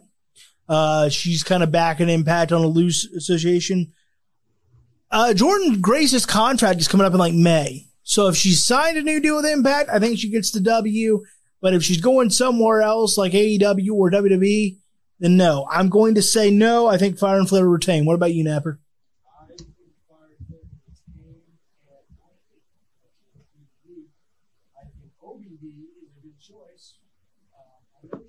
You're muted, buddy. Websites. That explains so much. I think it is going to be Fire and Flava, and I am going to make a prediction on who the TBD is. I do think OBD is a good choice, and I know she just kind of technically recently retired, but I wouldn't be surprised if maybe they threw Jazz out there with her. We'll see. What about you, McCarthy? Who you got? I'm going Fire and Flava. Any guesses on He threw some flavor on that pronunciation. Any guesses on the TBD? Nope. All right, buddy. 8-man tag team match. Chris Sabin, Eddie Edwards, James Storm, and Willie Mack versus Violent by Design, which is Eric Young, Joe Deering, and Rhino. I'm going to go Violent by Design. I don't know that this match will take place because Eric Young has reportedly tore his ACL. We'll see if the match ends up taking place or not. But assuming it does, I'm going to go Violent by Design, getting the W. What about you, Napper? I'm going to agree with that. Violent by Design. How about you, McCarthy? Did we all just share notes? Violent by Design. Again, that's if the match takes place. Eric Young has reportedly a torn ACL, but you could always kind of get through it for one match. Kurt Angle did that for a long time. He wrestled like a whole year at Impact with a torn ACL. Last man standing match, Trey Miguel versus Sami Callihan. I think this match could really steal the show on the card. I'm going to go Trey Miguel. They're kind of using Sami as the propped up veteran. What about you, McCarthy? I'm going Sami Callihan. All right, brother. What about you, Napper? I'm going to go Miguel because of the same reason you said. I think they're using Sami Callihan as kind of a veteran right now. Next, 2 former WWE guys, Matt Cardona versus Brian Myers. Who you got, Napper? I'm going to go Cardona. How about you, McCarthy? Myers. I'm going to go Cardona. I think he's the bigger name, and I think he's the better choice as far as who to win that. But we'll see if the most professional wrestler can get it done. 3-man match for the Impact X Division Championship. Ace Austin, of course, he'll have Madman Fulton in his corner versus Josh Alexander versus TJP. I think Ace Austin's going to retain. What about you, Napper? Yeah, I think that's a pretty safe bet. How about you, McCarthy? I concur with you both. Ace Austin. Attaboy, look at you. All right. So, singles match for the Impact Knockout Championship. Deonna Purrazzo versus Tenille Dashwood. Caleb with the K will be in her corner. Who you got, Napper? I'm going to go Deonna Purrazzo. I don't think Tenille Dashwood's the one to really take the title away from her right now. How about you, McCarthy? I agree with Travis. Deonna Purrazzo. I agree with Travis as well. Next, tag team match for the Impact World Tag Team Championships. Finn Juice versus the Good Brothers. Who you got, Napper? I mean, I would be very, very surprised if it was not the Good Brothers, given everything that's going on with Impact and AEW. How about you, McCarthy? I am actually going to go with Finn Juice, and Juice Robinson is going to hit Carl Anderson with the Bruise Cruise, or whatever he calls it. I'm going to go the Good get Brothers the titles. because I don't think you're going to leave your. They did put the belts on them, but I don't think you're going to leave your belts on somebody that's going to spend most of the time in New Japan. I just don't think so. So I think the Good Brothers get it back somehow or another. All right. Lastly, title versus title match for the Impact World Championship and the AEW World Championship. Rich Swann, of course, representing Impact versus McCarthy's favorite wrestler, kind of, Kenny Omega. And, of course, Don Callis will be in attendance as well. Who do you got, Mr. McCarthy? I mean, Kenny Omega? Is there any question? As much as I really don't want to see this, Kenny Omega. I've got to go with, I think this has got to end in a no contest. They cannot put the belt on Kenny Omega. They simply cannot. You are prostituting your company if you do that. You didn't see Flair come get other people's top territory belts. They ended in a no contest, and you get out of there with a respectable match that people go, damn, that was great. I don't think you can put the belt on Omega, and you can't put the AEW World Championship on Swann. My official thought is it's got to be a no contest, or else is Impact really its own company anymore? Can you understand my logic, McCarthy? Oh, yeah, I totally get it. I've talked about that before.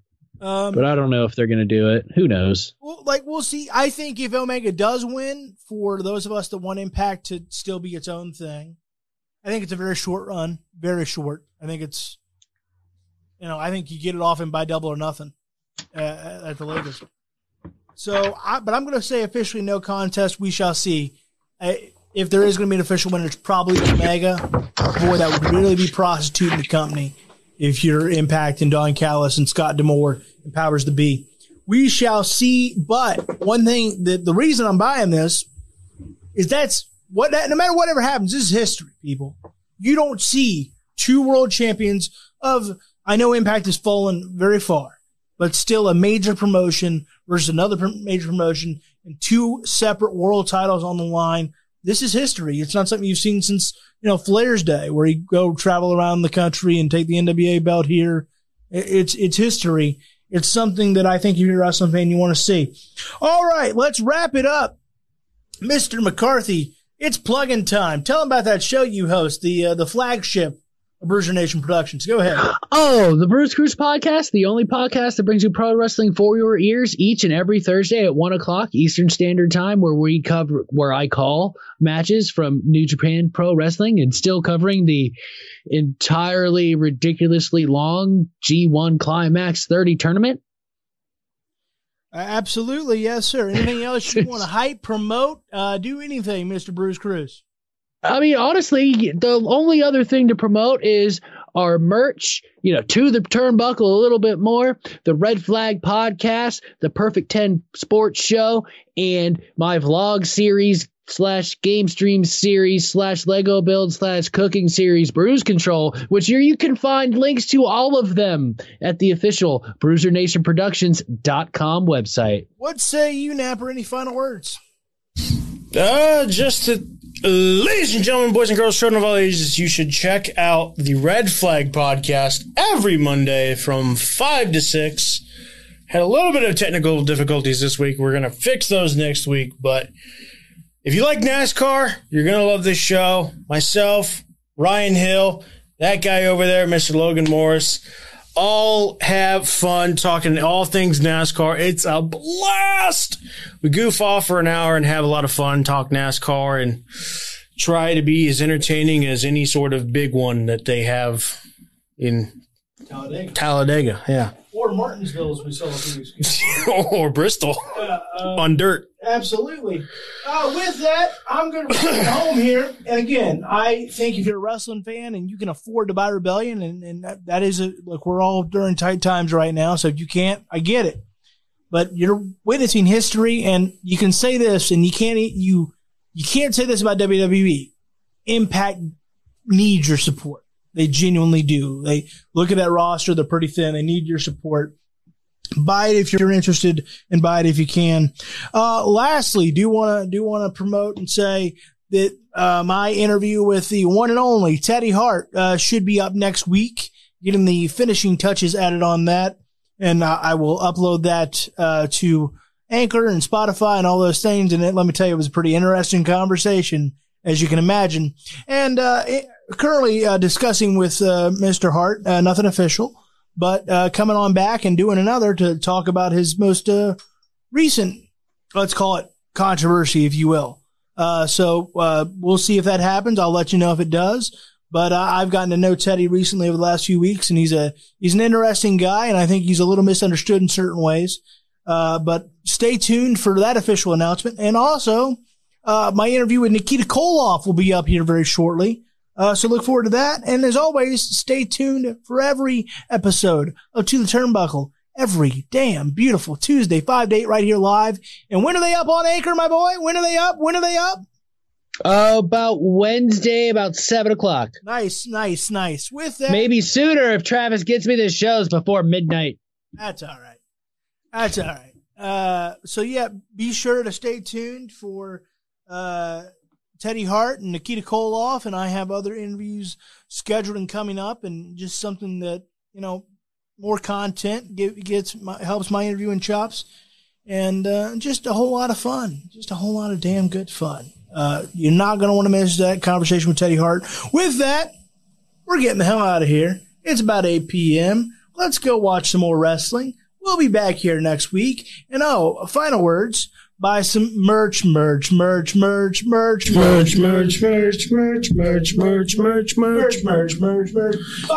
doing a dance, McCarthy. Oh, sorry. All right. One more time. Distracted. Merch. All right, we're out of here. Take care. We'll see you next week, 5 to 8. And check us out on Spotify and everywhere you listen to your podcast. We outie. Bye, Loganites. Bye.